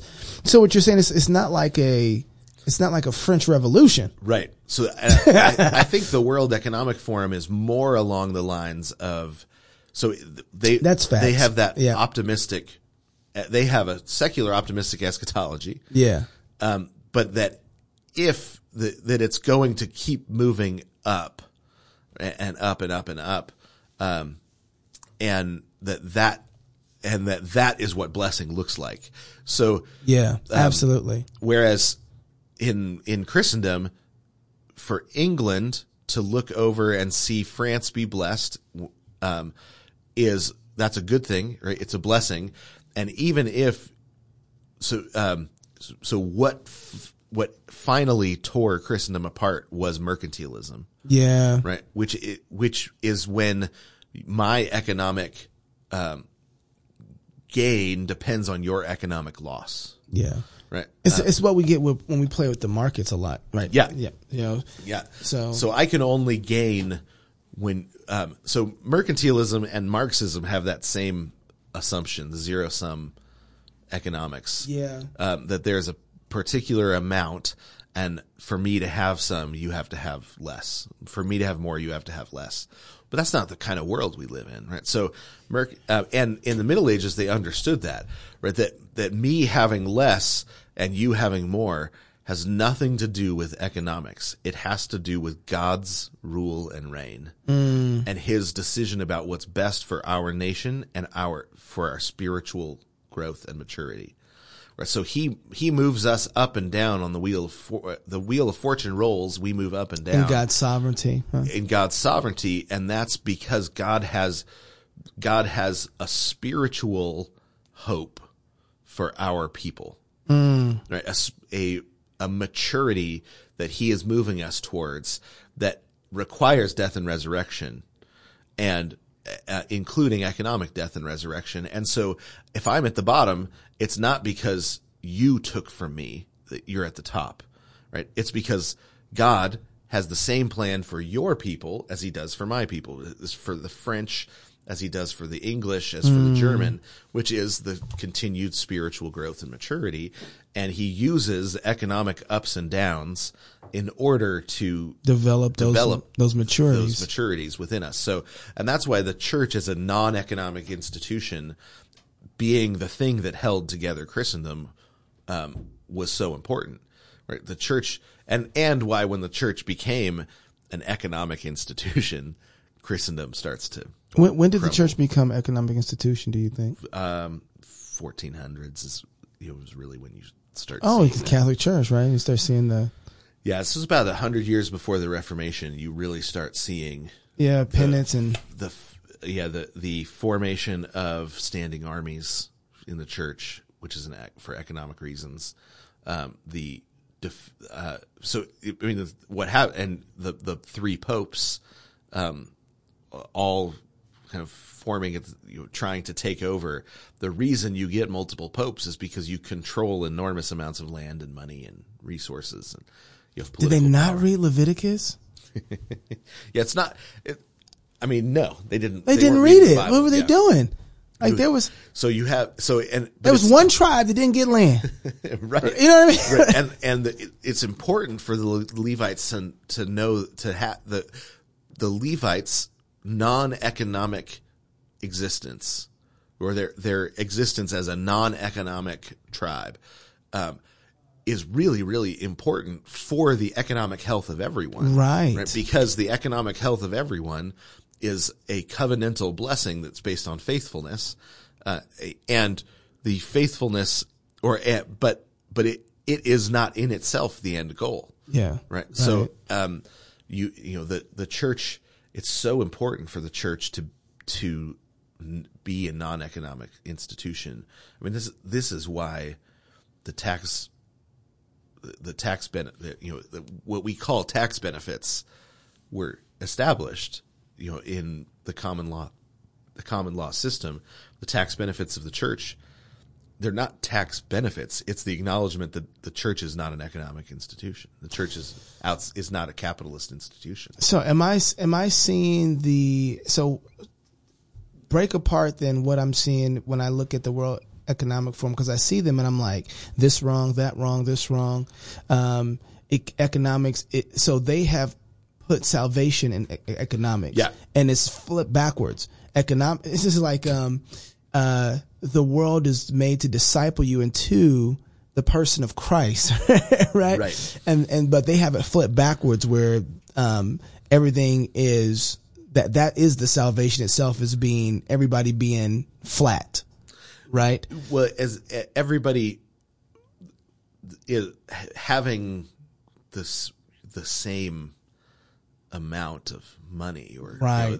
I'm not talking about that at all, because I think that's not right in any way. But that's not even how God made the world. I mean, you're taller than I am, right? Yeah, right. Yeah. I got friends, oh my goodness, who are richer than me and poorer than me, and I submit to them, and so there's all kinds of different realities of our humanity that don't have to be the same for us to be human, right? Right. The World Economic Forum doesn't believe that at all, right? Because it's a Gnostic institution. But so is everything else we work through, but they're just going the trajectory of the God of the age right now, but there's something that they don't have wrong that I think Christians have missed out on, which is there is a king, there is a central point to this world. Not just your little circle, the whole world. Right. And they are operating like that. This ESG score is a way for people to say, how do we as the world have a common moral system? Right. And that's what the common moral vision for the world is the thing that when the church is healthy and well established and is doing what it's supposed to, that is the thing that makes internationalism possible. That's right. Yeah. Absolutely. Gary North wrote a great book on this. Is it Healer of the Nations? Oh, I haven't read that one.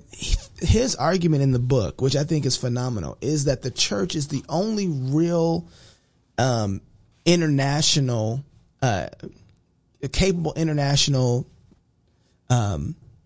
communicator, because it doesn't have any borders. Yeah. Nations have borders, families have borders, individuals have borders. The church is the only institution that has no borders. So its kingdom is over this world, right? The Christ kingdom is over this world, which they are prophets of and priests of. So they can go to other nations and say, knock it off. Right. You are in sin, right? Repent to your brother nation and act right. Well, you had emperors excommunicated, right, until they repented of things that they did that were legal but sinful. Right. So they weren't removing. They didn't say, we're going to make you not emperor anymore, because they hadn't broken the law. Right. They had sinned grievously and publicly, and so they were excommunicated. And this is what Ambrose is one of my heroes. Is he just excommunicates the emperor, refuses him. Was it the governor of his province? I can't remember. It was the person who has political authority over him, and he shows up and he says, "I'm taking communion anyway." It was a Nancy Pelosi moment. Oh, okay. And he goes up and lays on the table. Oh, yes. I've heard this story. And he says, "No, you're not." And he walks away angry, but he comes back eventually in sackcloth and ashes and publicly repents to his congregation of the sin that he had committed that was not illegal, but was sin, and is restored to the table. And then, and that's what ends up, down the road, it actually changes the law on, eventually, but it doesn't start with changing the law. It starts with this story of Ambrose refusing communion to the political. And you know why? Because the church was a real government. Right. The church was a real government over the souls of men, spiritual things. But this is what I think that what we see happening with, and again, the World Economic Forum is functioning like a God or a church and priest. Yeah. They're saying we need a world moral code to operate with economy. When anybody talks about economy, it ain't talking about business, people. Right. And they know that. That's why they play it through businesses. They're talking about homes. Yeah. Every time. Yep. So it's whatever you see happening in the supposed, I put the air quote, business world, it's actually happening with the family. That's what they're getting towards. Right. And so they know that. But they are functioning, and I want to say that type of morality standard, or that form of morality, isn't up for grabs. Jesus is the one whose blood has paid that debt. Right. It's his. He gets to set the morality for the whole world. The difference is they are acting like that, though, unlike we are. And I'm like, hold on. Well, I think and often this is how it works, is a heresy is what brings the church to its senses. Right. and I think, the number of people that I've talked to that walked away from dispensationalism during COVID is through the roof. It's amazing. Right. Yeah. But a big part of it is the government's overreach is a heresy. Come on now, you better say that. Right. So and this is what I've been, bro. Write that down. Go ahead, I'm listening. Because this is why our discussions about Hegel and Kant are so important, right? Because that's the root of the heresy, right? Machiavelli that's the root. They're folks existing in Christian settings, saying, if we gather enough power to the government, we can control reality, right? now Jesus, every authority in heaven and on earth has been given to him, and his word does define reality. The World Economic Forum is an attempt to say we are going to get enough power that our word defines reality. Right. Right. So, it was Machiavelli that gave he was the one that established the metaphysical argument for that. It was Hegel that established the historical mechanism of that, and it was Kant that put it together into a system that the rest of that Christendom said okay to. Oof. Right? Christendom said, okay, now we can stomach that heresy. Now we will swallow it into ourselves. And so Machiavelli, Hegel, Kant, that's the root of the heresy. The World Economic Forum is, and Hitler's Germany, everything that happened in the first turn of the century, Mao's China, the Pol Pot's Cambodia, the guy in Zimbabwe who was supported by the USSR. Same thing, right? Yeah, I don't know who that is. They made that movie, The Last King of Scotland. Okay. About him. Yeah. It was a very powerful movie. I'm not recommending it. Okay. All right. It was basically an attempt to establish communism in Zimbabwe, and you had this really crazy this guy. He was not crazy. He was very charming, and he basically took over the revolution. It was very charming, but what you didn't know was the amount of violence that he was hiding. Right. So he was kind of a world darling. People loved him. He was a devil. Che Guevara type of world darling. But then what was discovered by his personal doctor, who was a Scottish doctor, who he had spoken on his behalf. No, he's such a wonderful guy, and he had hidden all of it from all of these people. They find out that there's this enormous amount of violence going on in the rural areas because he is taking all the land for himself. But all of that, tyrants always want the land. That's the same thing with World Economic Forum. Right. Like, you will own nothing and love it. And what? They always come for the land. And this is where it's the garden. They always come. They always come for the garden, and they always want to push people into containable units, and then control the land and feed the people. And so, what were you going to say? Because I got one more thing I want to ask you. So, but what has happened is suddenly the heresy has come to the front, and the church is like, wait a second, right? Because they come and say, with enough government power behind me, he now needs to be called she. Right? You're like, wait, what? And the church is starting to wake up and say, where does this come from? And realize that there's this heretical, there's this heresy that we have said, we'll leave it be. We've made that deal with the devil. We'll leave it be. We'll just worry about the fundamentals, right? And the what gets to count as a fundamental gets smaller and smaller and smaller. And then the gospel becomes this big. Right, yeah. And so fundamentalist magazines like Christianity Today, or yesterday, which was started as a fundamentalist magazine. All of a sudden you've got these. You look around and you say, "Oh man, we got cancer," and the cancer's everywhere. It has metastasized everywhere, and so But thankfully, God raises the dead. So yeah, that's why I'm like, yeah, okay, yeah. It's just like it's almost like God's like, all right, these bones are almost dead, and so now I'm going to ask a prophet, hey, can these dead bones live?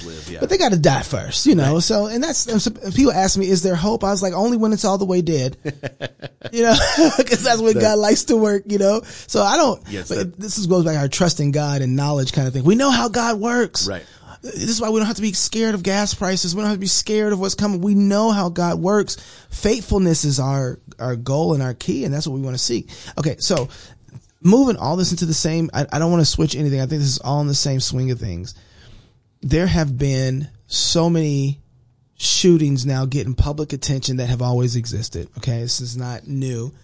In some ways, we've always known, in mass shootings. And so people are talking about the Second Amendment in way more destructive ways than they have before in the past. I think the Uvalde situation has made people a little concerned because of the way the police handled the situation, the fact that their kids were in there, and it was one of the larger shootings too. 19 people. I mean, it's hard as the information comes out to know what actually happened, but you know, the reports are that they were like handcuffing parents. Yeah. That were trying to run in. They were tasing adults that tried to go in and save the kids. Well, even some of the head chief officers and the lieutenants are just saying, yeah, you know, we probably should have went in. And so that's. Yeah. So, so it's the story is not coming together into the narrative. I think that the left wants either. Right. So some of it's coming out. Some of this didn't happen that way. Yeah, it's a mixed bag. I mean, it's always a mess, but that one, I think you have this building narrative that you think, okay, this is going to play right into it. And it doesn't. It's not fitting well into any narrative. And now we have enough alternative news sources that you didn't have, say, 10 years ago. That's right. That now the story is the narrative is getting harder and harder to control, or even understand, which I think somewhat is the point. But nevertheless, the liberals are taking this crisis seriously, right? And they're trying to. They had the Judiciary Committee. You know, they call it an emergency meeting on some gun laws. I think, what is it? I have the bill here. What is it called? 7910, I think it is. Where's that bill? Oh, I got so many news stories that I got from reading for Cross Politics. I was like, I know I'm going to need this at some point. I don't know if I kept it. I think it's Bill HR 7910. Yep, got it. Found it. Yep. HR 79. My memory. Look at that. I saw these books you got me reading. Yep. And the 5 things that they want to do is raise the age, prevent gun trafficking, they will make sure that they get rid of untraceable firearms. They want a safe storage in your home. They want to make sure that this is a law that you have. That's what they're trying to do with 7910. Make sure you want to know how they're going to do that. They want to close the bump stock loophole. They want to keep America safe. That's their buyback program. So that's what Judiciary Committee is meeting on. I think even right now, I think they're trying to get something voted on this week. And I was listening to some of the conversations that was happening there, watching the committee. This is what I do for my job. So people, I hope you know I love you, so you don't ever have to do this kind of stuff. But one of the things that I started noticing was that the other side, the left, was telling much better stories than we were. Yeah. And they were telling heart-wrenching stories, and like their appeal to emotion, while it was a fallacy, that mug was working. Yeah. And I'm totally opposed to everything that they're saying or doing. But you can't forget this. You have this 30% that are liberals, or progressive, however you want to see it. Then you have this 40% that are on the right, conservative, Republican, whatever you want to say, but that's the makeup. The fight is for this 30% in the middle. That's where the fight is. And so if you're fighting for that 30% in the middle, their stories are winsome to that 30% who doesn't swing one way or the other. And then the right comes in here after hearing all these wonderful stories, and then they make their stance. Hey, these people want to take away your First Amendment rights and your Second Amendment rights. Most people don't even know what they are. Yeah. Right. And they say, and that's what they want to do. And the right is absolutely correct about their assessment of the left. Yeah. But they have no stories for the First Amendment or the Second Amendment or any of the amendments that hold up against the other stories. I mean, so if this was a fight and Pharaoh's men threw down their staff, the right would just say, see, they play with snakes. See these guys up here with snakes while they're holding their staff in their hand. Yeah. And snakes, we know this is witchcraft. But they have nothing there to swallow up the other serpents. And I'm looking at this like, guys, when this is not going to win the day. Right. When we're all saying this is not beautiful. It's true, but there's no beauty behind it. So then it doesn't give any equity to this at all. And I was like, I want to talk, what are the kind of stories, or how do we need to be dealing with? I'm grateful for the First Amendment. I'm grateful for the Second Amendment. I think these are good things. But how do I start communicating these in a way where the stories about these commitments, these amendments are persuasive in a way that swallows up the other side's story without poo-pooing on it? We lost children to a maniac. Yep. That's a real thing. I don't know how you can't see that and not be emotionally moved by that and say, hold on, something needs to happen. And now we can talk about what that is and have a different position on it, but I don't care who you are. I don't want to live in a world where people can just walk in and kill 100 folks. Right. And like, and that just go unmanaged. Something's wrong here. Wherever the system, there's a break in the system somewhere. And everybody's looking at the mechanism in one sense and examining that, or saying they're all looking at the mechanism and saying, no, not this. And yes, this. And there isn't a better story that we're telling even outside. How do we deal with that? I mean, I think what's so hard is we're a long ways down the road already. Yeah. Right. Yeah. Facts. So it's not like, what do we, it's not like we're starting from scratch. Like we're starting so far down the road that people say, oh my gosh, if he had never gotten a gun. Yeah. In fact, if guns didn't exist, the world would be such a better place. At least we wouldn't have mass shootings like this. And you say, okay, how that, and people are like, I know, we should get rid of guns. Like, well, or they do this other thing, which is like, listen, we're just going to live in a world where 300 people can die, and that's just how it's going to be. We just need to have more guns so people can shoot those guys before they kill 300. Right. And it's kind of a cold. So as if you've got a sentimental argument versus a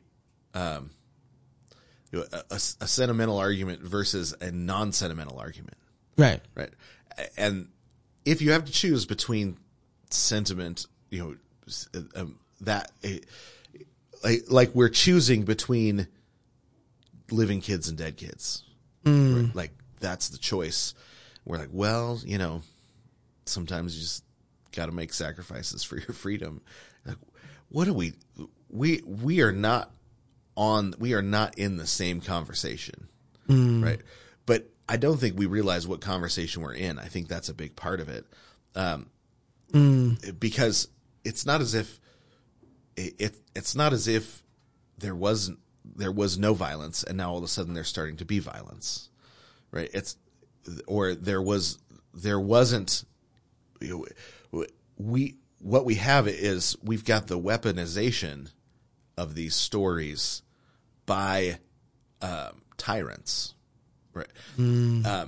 And because we don't realize that's what's going on, right? We don't realize that this is actually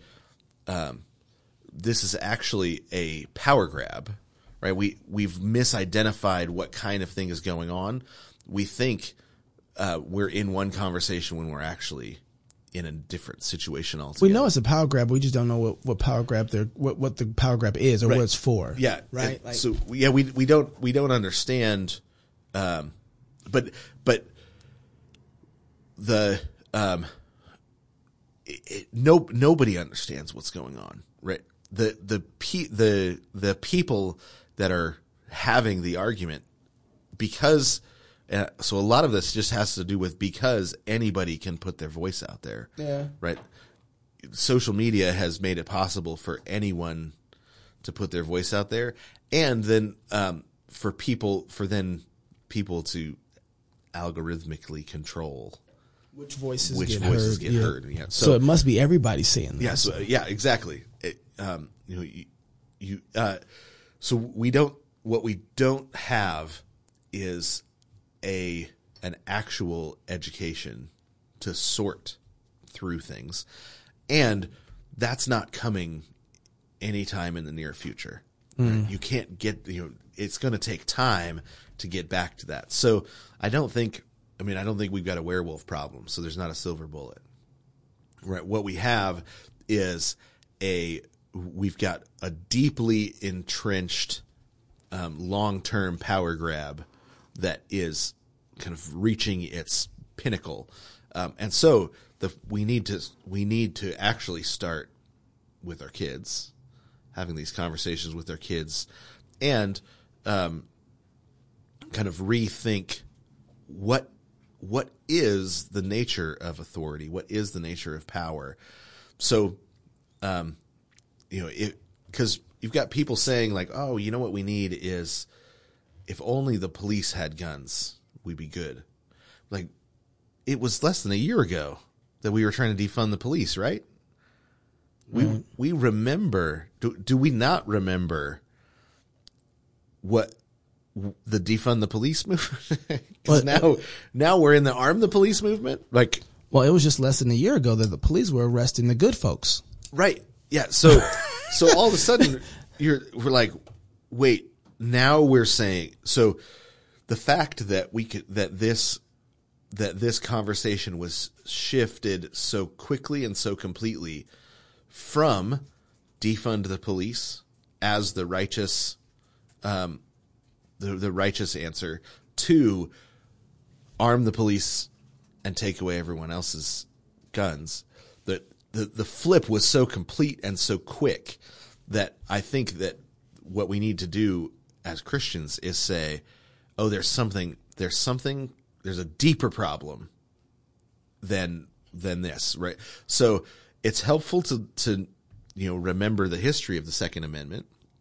It's helpful to understand why it's there, but I think that that actually our problem is a rejection of hierarchy, right? A rejection of God's understanding of hierarchy that is going on, that makes us this susceptible, right? This susceptible to the shift and the move and the change of things, right? So, the Gnostic understanding of hierarchy is that the people with the power and the money are more human, and so they get to make the decisions for us, right?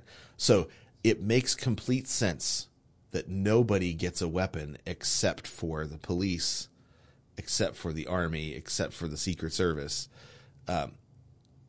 in that situation, right? Because, well, they have the money and the power, and so only the important people get guns. Only important people get guns, right? So criminals and important people get guns. Everyone else is just a plebeian, right? Everyone else is they're either defended or taken advantage of, and so then we just need to increase the presence of the police for the good of the people, right? Increase.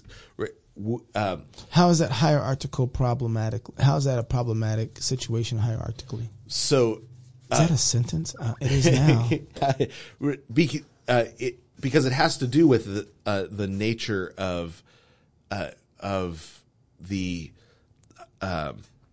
So Aristotle says that the people that rule, it is just for slaves to have a master because the master is more human than the slave. Right. So it's just, so there's not an injustice in his view, so long as the people up the hierarchy are better than the people down the hierarchy. That's a messed up metaphysics. It's a messed up metaphysic, right? And we are slipping back into that same understanding right now, or we have slipped back into it. So that when the tyranny, we justify it. Right? The people at the bottom justify the tyranny. They're the ones defending it.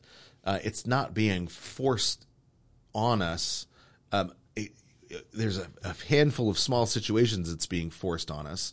But for the most part, what we've learned is that the president can stand up and say, okay, everyone, you have to do this now. If you have more than 500 people in your company, you have to go get a vaccine. And all of the companies jump to. Right. They come out with policy. They start policy, right? They respond. I think it was more than 100. Right. Was it 100? It was more than 100. Yeah. Because now the president didn't have to file. He didn't have to get congressmen to file a law. He didn't have to. There is a way that laws are made in our country. Yeah. And it's not by the declaration of a president. Right. It says he can't do that. Yeah. But we jumped too. The people jumped too.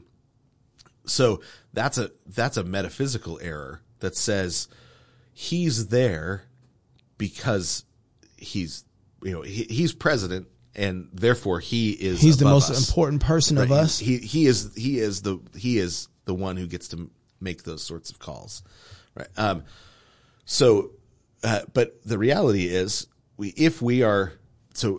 the common law system, it developed the way it did with a metaphysic that understood that the person holding the office is going to be, he's going to rotate out at some point, and another person is going to hold the office, and it's rule of equals by an equal, right? Mm-hmm.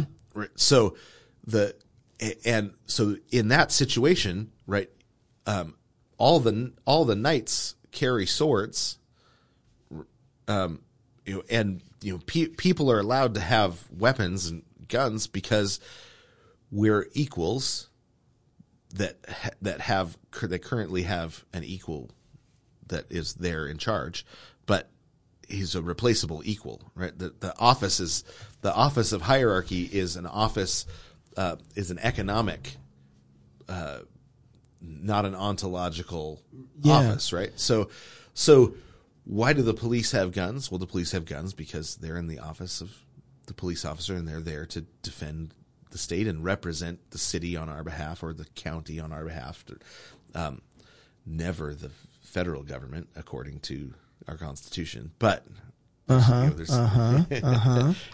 not allowed to have that. Federal government is not allowed to have police because that's where we're going though. But we're going that way, right? But we're going that way because of a shift in metaphysics, right? That says gather power to the highest possible place, the most power to the highest possible place, and you'll have control of reality, right? That and so but if power is a limited commodity, then the best way to do it is to take it away from the people at the bottom, because then the people at the top have more, right? And for the people at the top to have more, they have to take it from the bottom, right? It's an economic understanding of power, glory, and wealth that is limited. And so to get it to one place, you have to take it from some other place, right? And so evolutionary. It's limited resources. Exactly. Power, coercive power, all of that is, you have to take it away from the bottom to get it moved up to the top.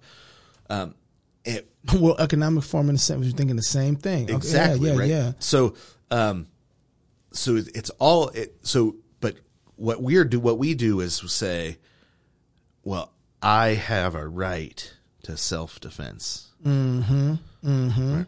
Now, that is an ugly story and an ugly argument, right? And it's going to continue failing, but partly because we've already bought into a bad metaphysic. Now,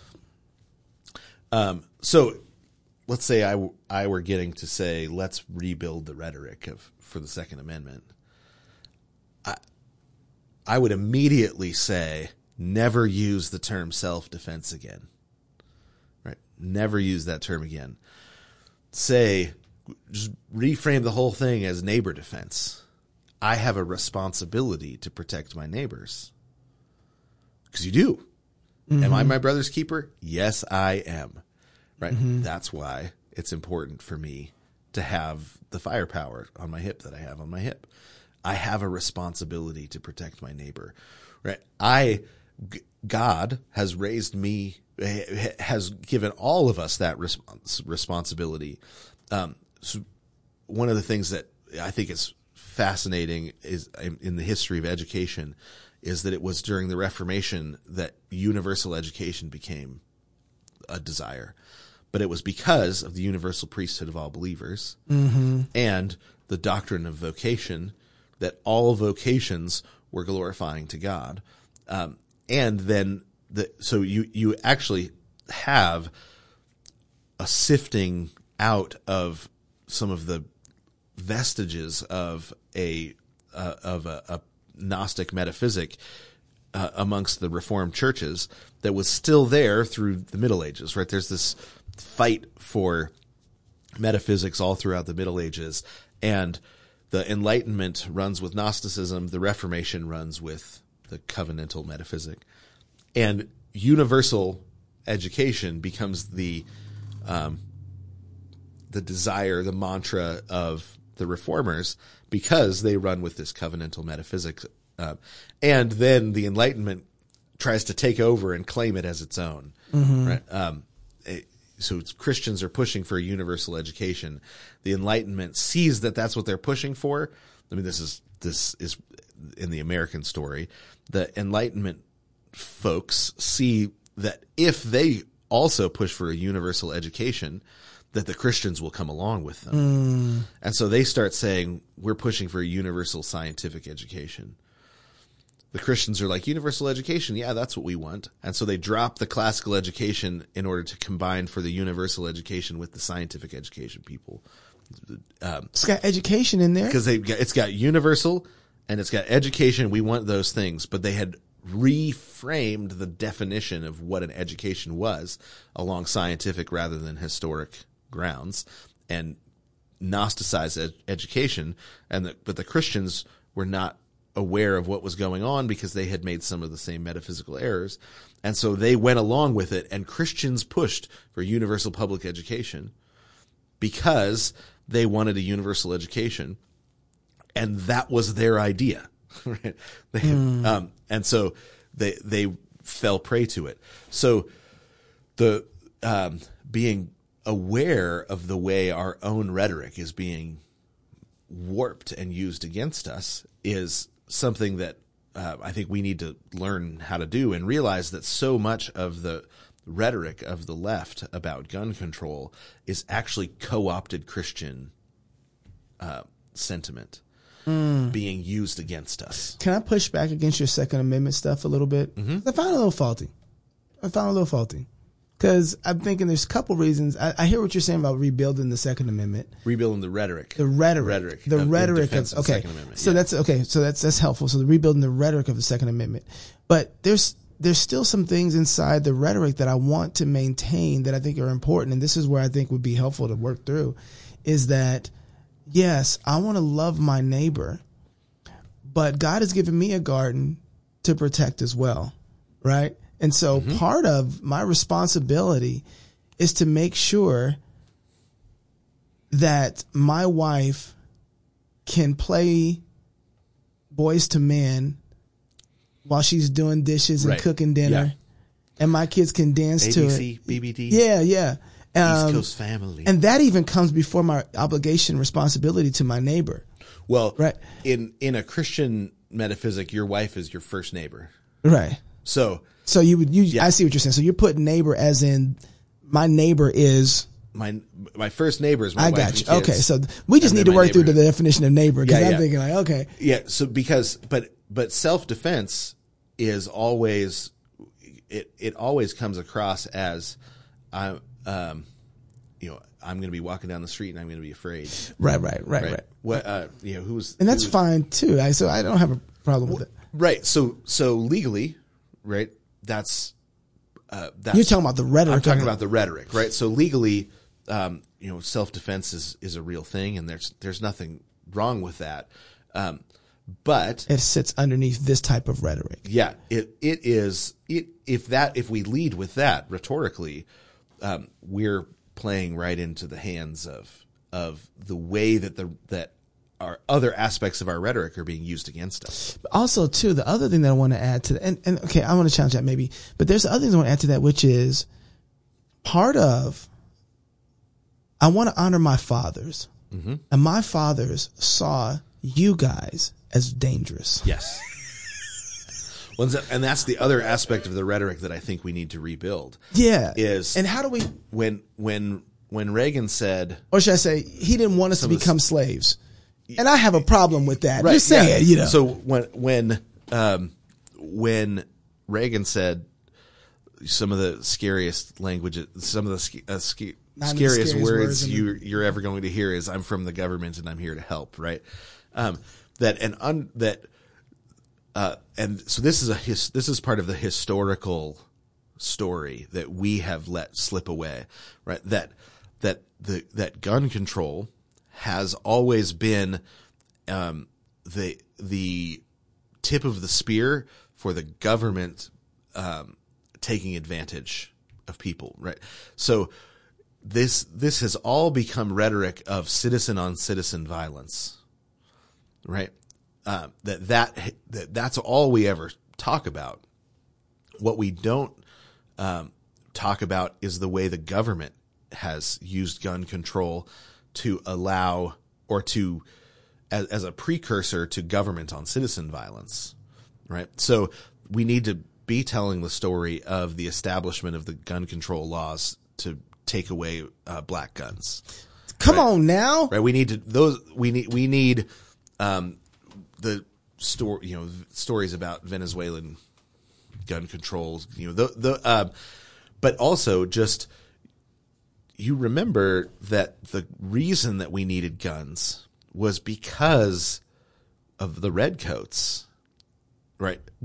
They were the government, right? The government turned its guns on the citizens. And so, the King George tried to take away our guns because he wanted to be the only one that had them. Right. That's the story we got to be. That's the story. So in terms of, telling the story, I think we've got to rhetorically be able to say, look, that there's a chivalrous reason to carry guns, right? That if you take away the guns out of the hands of the chivalrous, all you get are the bad knights, right? This is one of the reasons I brought you the story of the champions of the Round Table. Is this? Where's that at? So, I got 3 books here. So people who can't see. Here, this one right here. I really like the intro to this one. So, can I just, while you're doing that real quick, I just want to talk about the race. So this is how I've been thinking about this. Okay. Particularly, I want to tell right now it's so hot to be talk about racism or just in America. Right. And so I'm seeing that is a rhetorical argument that I want to be able to use, and I'm like, do you know how racist gun laws? Have I ever? We talked about we've this, talked right? about this, yeah. We are some of the first gun laws we ever had in America that stopped citizens from getting weapons were designed to make sure black men, particularly freed black men, right, didn't get guns. And if there's ever an argument to say, hey, the government treated black folks horribly, and then they made everybody black folks, right, and treated them all horribly, this is like the argument for it. And I'm not going to spend all this time now because we've had a long show already, but one of the first laws in the colony of Virginia that mentioned African Americans was in 1664 Act that barred free blacks from owning firearms. Where's that project at? Right. 1664 project. There we go. We're going to start one. That was 1664 We're project. in the colony. We haven't even established. Yeah. Right? It was free blacks. Right. Like, not a slave. I can get that. I can understand why you might not want a slave to have a gun. I might understand. I just want to say Abraham slaves owned weapons. Another pre-revolutionary example. And he trained them. Come on, facts now. Cause they were actually, you couldn't be more part of the freer than family, an Abraham slave. You know what I mean? Like, Yeah. whenever somebody can inherit your own stuff, you're a free man. Okay. So I should put this article up. It's so good. But this is just another one. Another pre-revolutionary example is this is what it's called, an act for the better ordering of Negroes and slaves enacted by South Carolina in 1712, which included provisions addressing firearm ownerships by blacks. Virginia also passed an act for preventing Negroes in insurrections around the same time.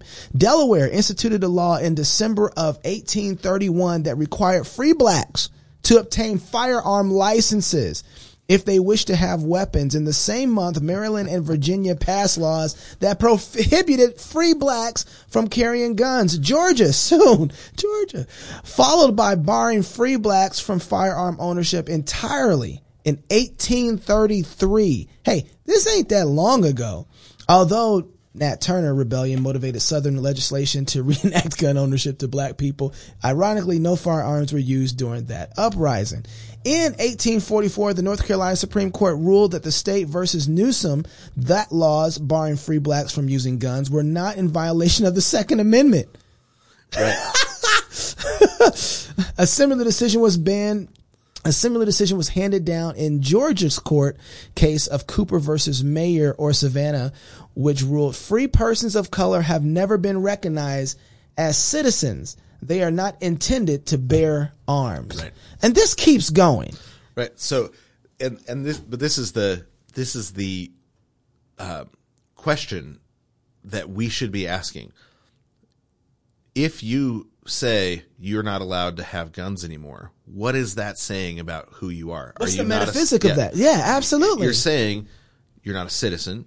You're not a free person, right? You are an employee at best of the state, if not a slave of the state. Right? Well, you're saying we see you the same way that we saw black people in 1664. Right. Freed black men can't have guns. Right? So but that should have told you then the mentality of the culture, where it was going to go, right. How they looked at their free man. And this is where, you have, in a historical irony, right? At the same time, you have the, all of the establishments of the 5-day work week going on. Right. Which said that, did we talk about this already? No. Okay. So this is from a Gary North book as well. So my guy, man, you have the establishment of the 5-day work week, the limitation of the work week to 5 days, for citizens because they were free. They needed the 6th day to be able to work on the improvement of their own property. Right. So you have that leisure. Yeah. So the 5 days you could have somebody work for you for 5 days, but that 6th day, they needed, because they were free, they needed to be able to work on their own property. Right. And so that's written into our Constitution, right? I don't know if it's in the Constitution of I have to remember federal where I saw Constitution, that from. but it's written into, it begins getting written into laws. Yeah. Right? And at the same time, so you have the calendar being established as the calendar of a free nation, of a nation of free men. At the same time, you have the slow legalization of slavery that comes finally to a head in the middle of the 1700s. Because we forgot common law. Right. We're amending it at this time. So you have the calendar, in direct opposition to the laws. And so there's no way to not end up with a civil war. Right? When you've got the calendar saying one thing metaphysically and the law system saying another. Those two things are setting up a civil war. It's unavoidable. All right. So, okay. We got to go because there's so much. You brought me books. I did. You're a good friend. Thank you. So the one of them is the W.T. Jones. That his history of Western philosophy is really great. But I saw this. The volume 2 was there, and so I snagged it. The medieval mind. Yeah. So this is W.T. Jones. He was the guy that first put me on to the need for understanding what had gone wrong. So that's a multi-volume set, but that is the best volume. And the last volume is also really good. But Thomas Metaphysics. Yeah. So that one is really, really good. But he's got explanations of the social structures that and and feudalism and how feudalism grows out of the metaphysic and then turns around and affects the metaphysic. It's really good. Okay. Thank you. Yeah. So and then this is the story of the champions of the Round Table. Oh, so good. Howard Piles. This is great, just man. Some King Arthur stories. I was looking for something from King Arthur. I was like, I need to hear better story, And what is amazing about King Arthur stories is you realize how ignoble we are, how unchivalrous we are, and you read a little bit of the chivalry and what's amazing is they understood that the only way to defeat bad knights is with good knights. But just to have a culture in which women are honored. Right? So one of the vows a knight took is that I will be available to aid any woman. That's a vow. So the knights took a vow to come to the aid of any woman. Help me, Obi-Wan. You're my only hope. Right? So it's amazing. And so that chivalry comes all the way into like our Westerns. We use something like High Noon. Yeah. Our Westerns are still just the retellings of these stories. And wow. Thank you, man. Yeah, so that one's great. That. And then this little A River Runs Through It. It's a collection of I've heard this a story novella before. And then a couple of short stories. But Norman MacLean tells the story of being raised in Missoula, Montana, by a Presbyterian minister. Okay, this was a movie, wasn't it? Yeah, they made a movie, beautiful movie. But it's a story about fatherhood and just kind of a literary education in the Old West. And really, it's a beautiful, beautiful. It's my second favorite novella. It's novella, yeah, short novel. Okay, novella. Longer you. than a short story, shorter than a novel. Man, and, it's funny. Okay, so much still to talk about. This is what happens when we don't talk for 2 weeks. I know. Somebody got on and was like, man, I was wondering where you guys were. I was like, you ain't listening to all them other shows anyway. I don't know what you're talking about. Hey, how do I create time to read look at my shelf. I know. I got so many books over here. And I'm reading through them slowly. And then I have a stack of articles. I'm doing a daily show now. But I need all of this content. I need it in my head, and there's no USB that I can plug in and download it. I'm good. What does it look like? Especially not just for anybody. I'm talking about for me. Like, how do I spend my time working through all of these books? And I need more books, and yeah, you always need more books. I was yesterday. I saw that picture. Yeah, and my wife and I both brought home a box of new books the same day. Or that, and she looked at my box and I looked at her box and she said, you need to buy me a bigger house. We're running out of library. So, but yeah, because we both got a problem. I don't know if it's a problem. Yeah, I know. I always say, look, I could be addicted to heroin, and I'm not. Right, I'm addicted to This books, is the right addiction. So, but My wife's like, your addiction to heroin might be cheaper. Yeah, it might be. So my wife just put in a new set of books, or new set of shelves in the basement, and I was like, oh man, that'll be fun to fill. She's like, no, these will be full, and she was right. It was the books that didn't fit in the. We've got because you got boxes of books still that not haven't anymore. been. We finally got them Oh, all that's out. where they went to. We got 20. Yeah,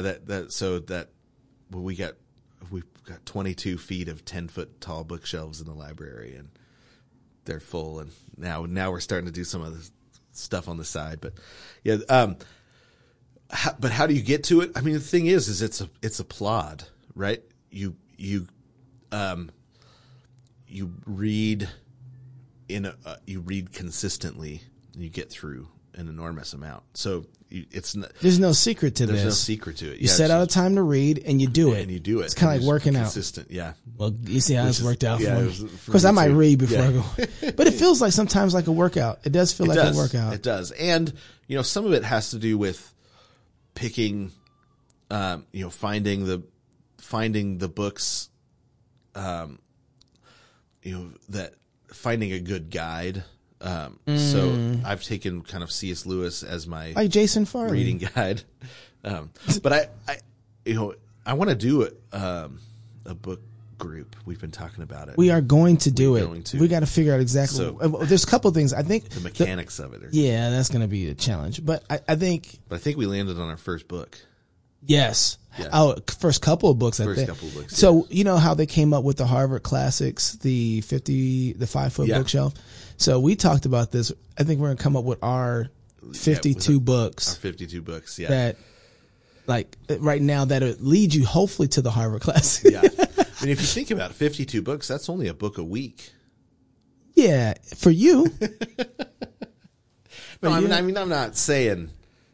I mean, you could read it in a year. But that's not what I'm saying you need to do. But I'm saying we've got more time than we think. I am convinced of that. Yeah. But I can't even get around to watching news. Yeah. Right. Like so. I love Audible, Audible books. I get the 1 credit a month. Yeah. Yeah.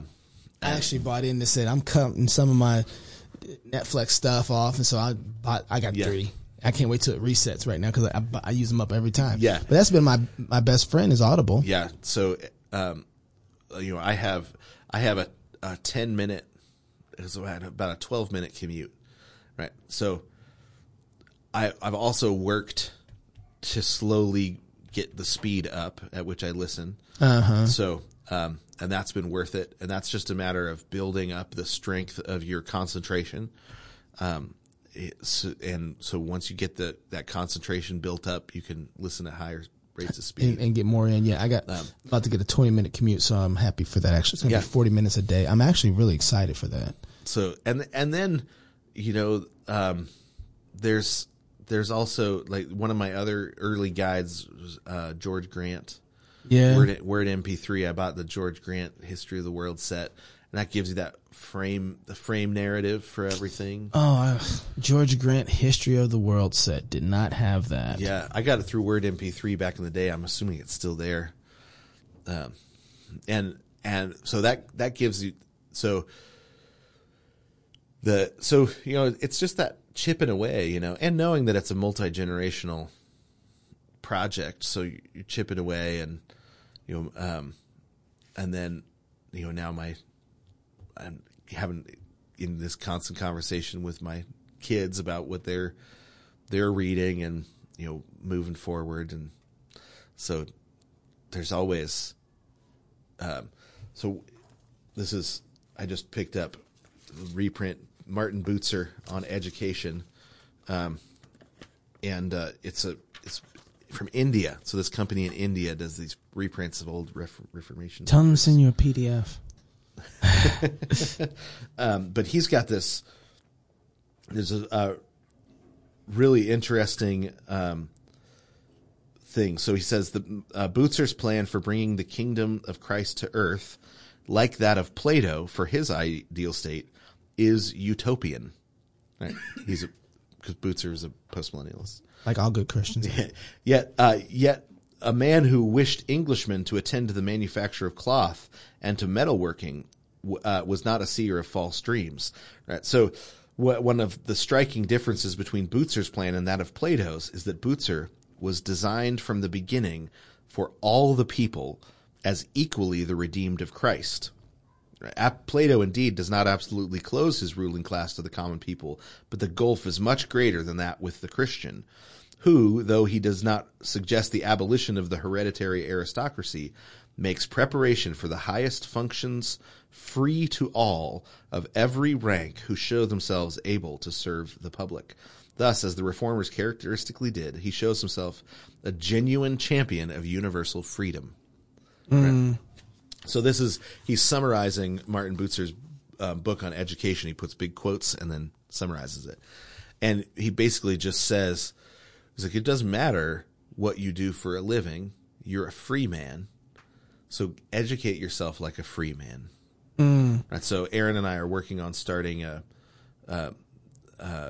and this is Aaron, my wife's brainchild, and we've been talking about this for a long time, is educating parents. So we tend to say, okay, we got to really focus in on education, and so then we talk about kids a lot, which is important and good. That's good, yeah. I mean, we poured our life into the establishment of a K through 12 classical Christian school, and that we love. But we realized really early on, like the second year we were doing it, we need a school for the parents. Right? What do you think this is? Yeah, for real. So she wants to call it the Great Conversation, and pick a book a month and just work through it and teach parents, because the kids are going home to parents and there's not a conversation at home. And so what does it take? Well, it takes getting the parents involved in the great conversation of mankind so that the kids go home from their classical education to a home where that great conversation is happening. It's already taking place. So, my wife is working out the details on how we're going to do that. She's just going to make giant pots of soup and have people over to the library. That's the way. And, it's, so a big part of it, and we've talked about this, is you just, once the mindset sets in, I'm a free man. What do free men spend their time doing? Free men spend their time getting an education. Their whole life is involved in getting an education, because that's what free men do. Or it's the same. I mean, it's the same understanding of the Second Amendment. Who am I? Well, I'm a knight of the realm of Christ, right? So I got to be ready to defend the weak and the powerless. That's what I do. That's who I am. I'm a knight of the realm. I'm a free man. I get an education. So,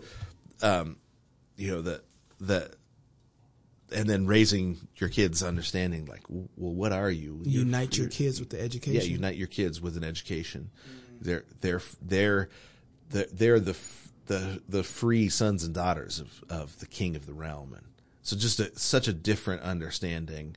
We don't even have the conversation then about second. Well, we got to have laws and guns laws. Yeah. It's like, no. What kind of people are these? What kind of people are these? What are they for? And so then what do they do? Yeah. They're free men. Yeah, that's really good. So that's my daughter's best friend just did his thesis on Booker T. Washington. And so I need to go read a autobiography. He's so good. So good. But that's his whole thing is he's like, look, make us citizens, don't make us citizens.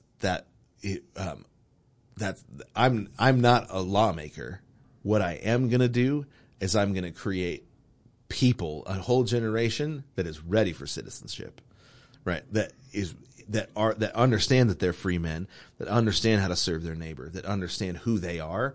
And so even if we don't get citizenship in this generation, you're going to be begging us to be citizens in the next, right? And it's like, man, so whether you are with him or not on his argument, he understood, he gets it, who the people in front of him were. Yeah, the metaphysics. They were free men. Yeah. Right. The government isn't granting them freedom. They are free men. Right. The government may acknowledge it or not, but I've got a bunch of free men here. And so I'm starting them a college. I'm giving them an education. Right. So he's not waiting around for the government to grant them freedom. He would have been so upset when the government tried to claim Juneteenth. I was just going to say, okay, we're going to end on that. Yeah, we'll end on that. Cause I still am upset about that. We got to do a whole show around that. I know we do. That's going to be a whole, yeah. I think we need to do the Christian calendar. Yes. And then, let's do that. Let's do that next. You want to do that next? Yeah, we'll talk about Christian calendar. Yeah, because we got to talk about that in Pride Month. And it's a Juneteenth, Pride Month, and Christian calendar. That's movements of the stars. Yeah. Because we're talking calendars. Movements. Okay, that's what we're doing next. All right. Because I don't even know what you just said. Movements of the stars. I do know, but it's going to be fun.